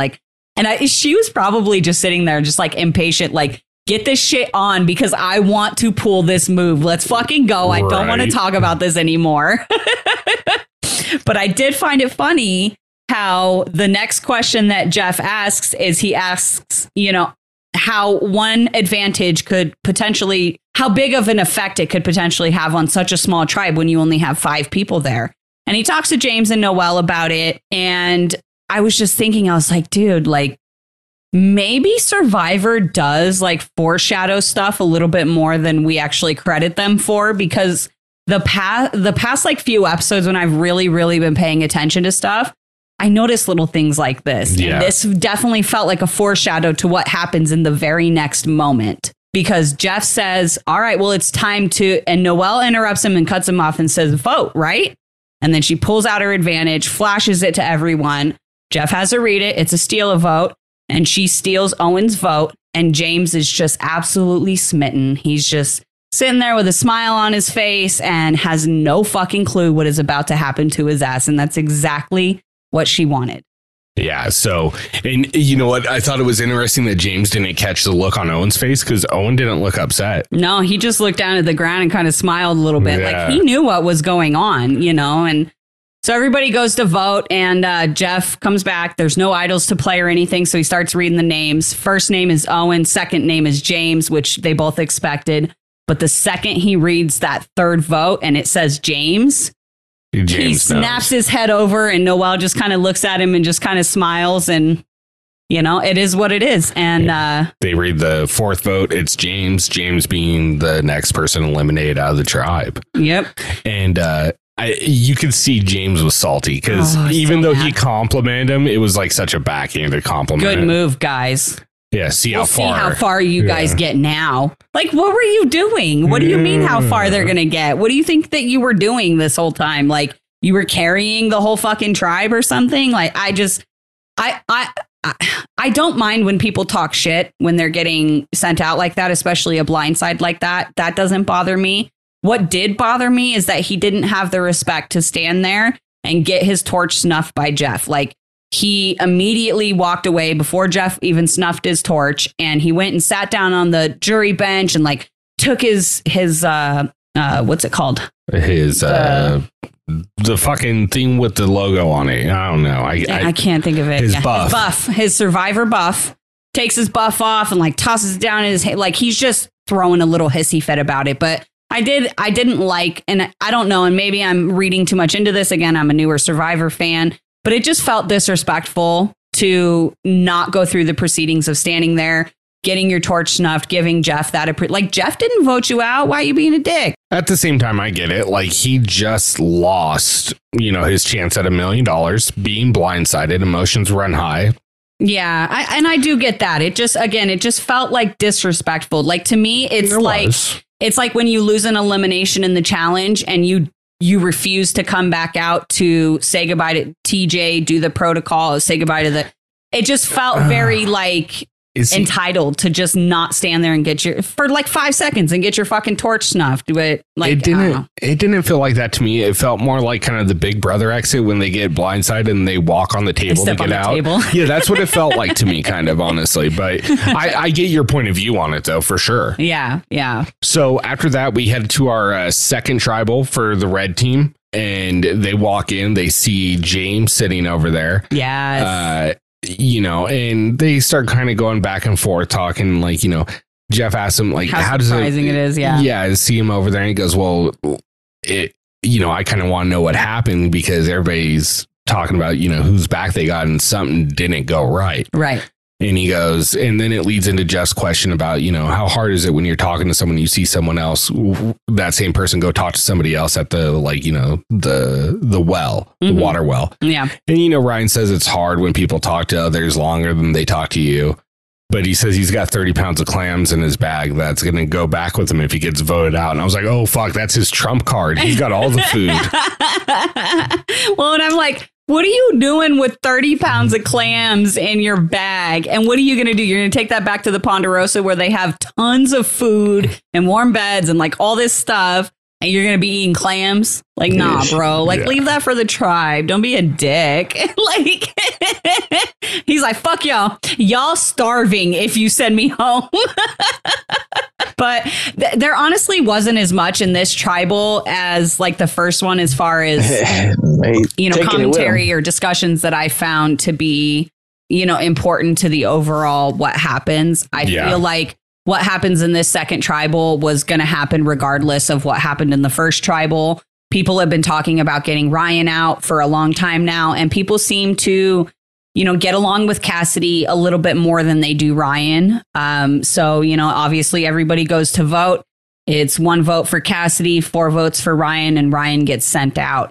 But I did find his exit actually kind of funny because he seemed a little salty about it, obviously. But I feel like he also knew there was a good chance he was going home, whereas James felt like he was completely safe and there was no way he could go home and all of this. Whereas I think Ryan kind of knew there was a chance he could go home. But he says, y'all are going to be hungry now. And then he turns and he points to Cody and he says, well, I guess it's your turn to keep them fed now. And Cody says, I got you, brother. Like, I'll take care of them, And I thought that was sweet. Like you could tell Ryan was a little salty about it, but he understood it's a game. It's a game. Yeah. But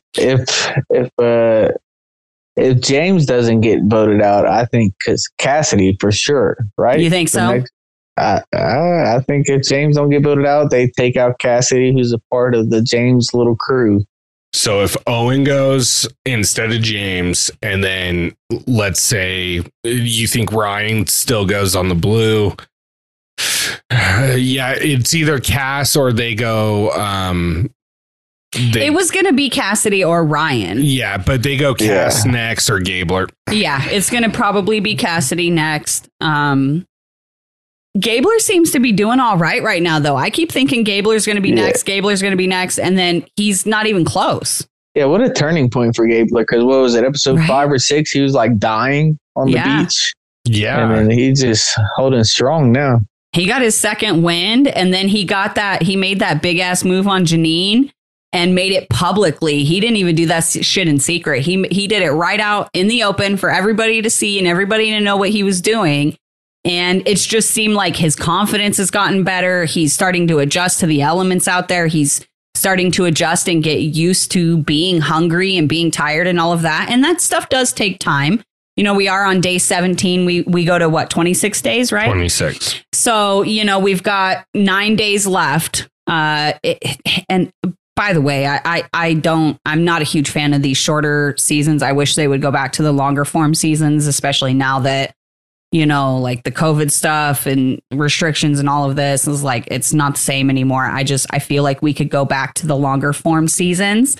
And I know that Tony would agree because we talk about this like almost every week, but the more that like, it just feels like the end of these seasons gets so rushed. Like we're on day 17 and we're already down to like the final 9 people. There's only going to be 5 or 6 more tribals, and then we're at the final of Survivor, and it just feels like so rushed and so just like smushed into this small time frame.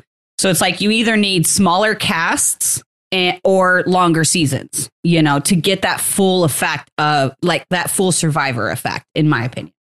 No, I agree. I do feel like it gets very rushed at the end, and that they're really trying to fit 10 pounds of info in a 5-pound bag. Yes. You know what I mean? Yes. It's the best way I can put it. But absolutely. I didn't go into this episode thinking we were going to see James and Ryan go out in the same episode. I thought we would have really seen Owen Ryan or James Cassidy. I thought it was going to be James and Owen, but I didn't know how the teams broke out, obviously. But I knew it was going to be a double, and I thought it was going to be James and Owen, and they were, but No, man. Owen keeps slipping by. He keeps slipping right through those cracks. And it's kind of like Gabler, like he started out in a really bad position towards the beginning of the season, and everybody was calling him, like obnoxious and paranoid and all of that. And then all of a sudden it's like his game just flipped on its side, and he's playing it very different. He's approaching these alliances and these deals very different, and it's working out for him. So,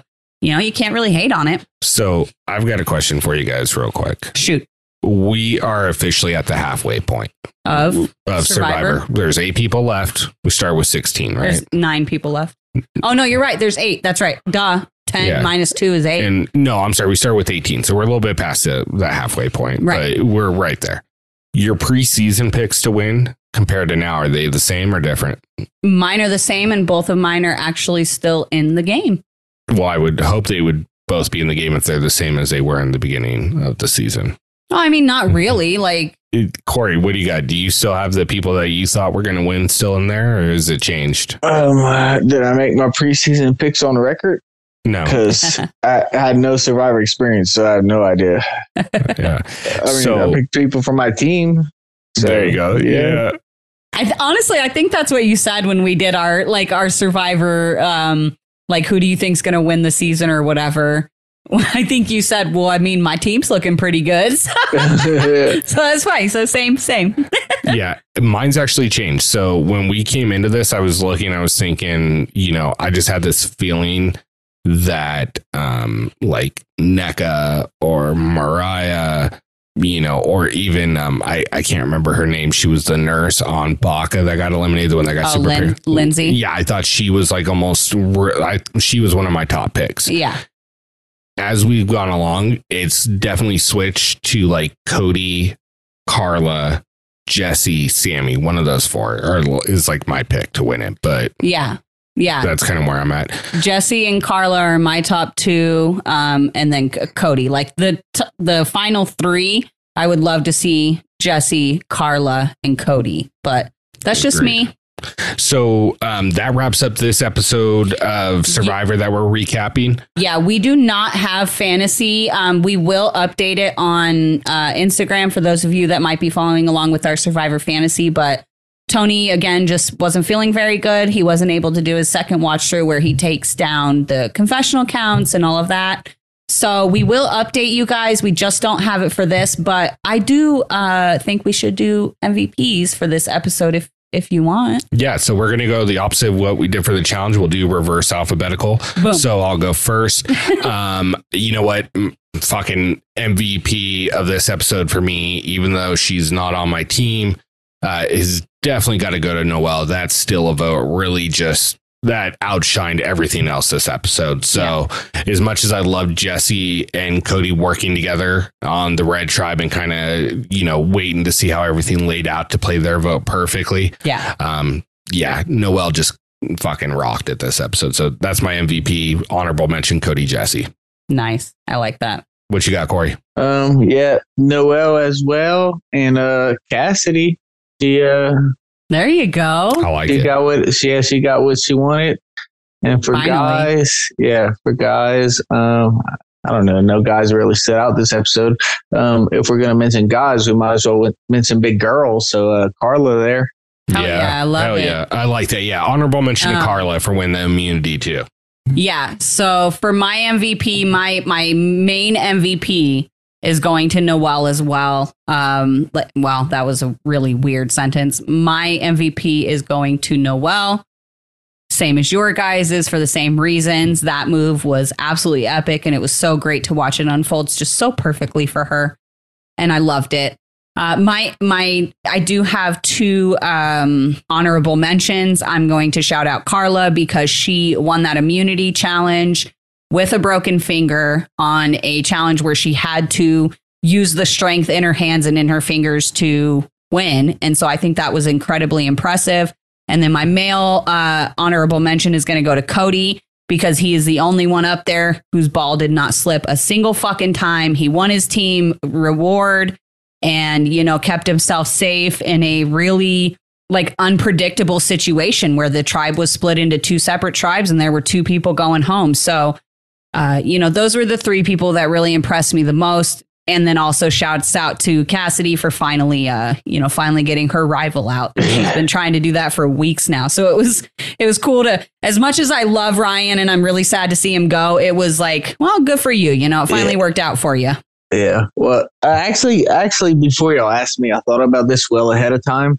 Mm-hmm. But actually, my true MVP, and I kind of mentioned it, was just the women in general, because the women have been getting attacked past few episodes. They've been the ones voted out each and every time. Yes. And it's just like they got two. They flipped it on the boys. Yeah, there you go. Two heavy hitters out.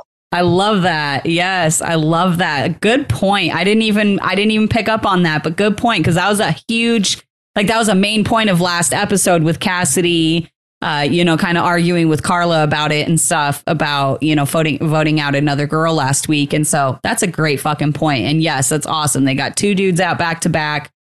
And yeah, I love it. I like it. Well, guys, like I said, that pretty much wraps everything up for us tonight. Long ass episode. Yeah, look, it was info packed. A lot happened in both shows, Survivor and The Challenge. That's why it took us so long to get through. Plus, we had a lot of time, a good time talking shit, because we don't really dive into it because the episode doesn't usually call for it. But these last two, both Survivor and The Challenge, really deserved it. And with that being said, I don't think I have any closing thoughts. Do you guys? The only thing that I want to say is everybody keep an eye out. We do have a very special Unplugged episode releasing this coming week. It will be out either the 23rd or the 24th of November. I'm not exactly sure. I'm shooting for the 24th, but if I get everything done, I may put it out just a little bit earlier. Yes, there is a reason we are releasing it on Thanksgiving Day for the United States. There's a reason we're releasing it on Thanksgiving Day. We have got Corey Lay coming out, and there's a very special story in there. And like I said, there is a reason we are doing it on Thanksgiving. So make sure you guys keep an eye out for that. Come check it out. Get to know Corey Lay a little bit more. Hear this incredible story that involves one of our hosts and Corey Lay himself. And yeah, just, come enjoy it. And other than that, if you haven't heard our interview with Kayla Platt. Yeah, sorry. I kept getting caught up on that. If you haven't heard our interview with Kayla Platt from Amazing Race and Challenge USA, go listen to it now. She is literally such an amazing, incredibly fun person. I love her. I call her Amazing Kayla now. That is officially her nickname for me. And the episode was really great. Her interview was really great. Her life is fucking incredible. It's like things that you see in movies and stuff. So go check it out. Go give it a listen. Give Kayla some love, and watch out for that episode with Corey Lay. I love it. All right, guys. Well, once again, thank you guys for tuning in. We really do appreciate it. For myself, Ricky Hayes, my beautiful wife, Karina Hayes, Corey, the Raging Cajun Viator, and for our two co-hosts that couldn't make it, Tony, Stats and Info, Lance, and of course, Josh motherfucking Chambers. We want to thank you guys for tuning in. We really do appreciate it. If you get a chance, make sure you're subscribed so you don't miss any of our new episodes when they drop, as well as leave us 5 stars. If you don't, we're inclined to think you're a hater. With that being said, you guys be good to each other. We love y'all. Night. Deuce, deuce. Bye.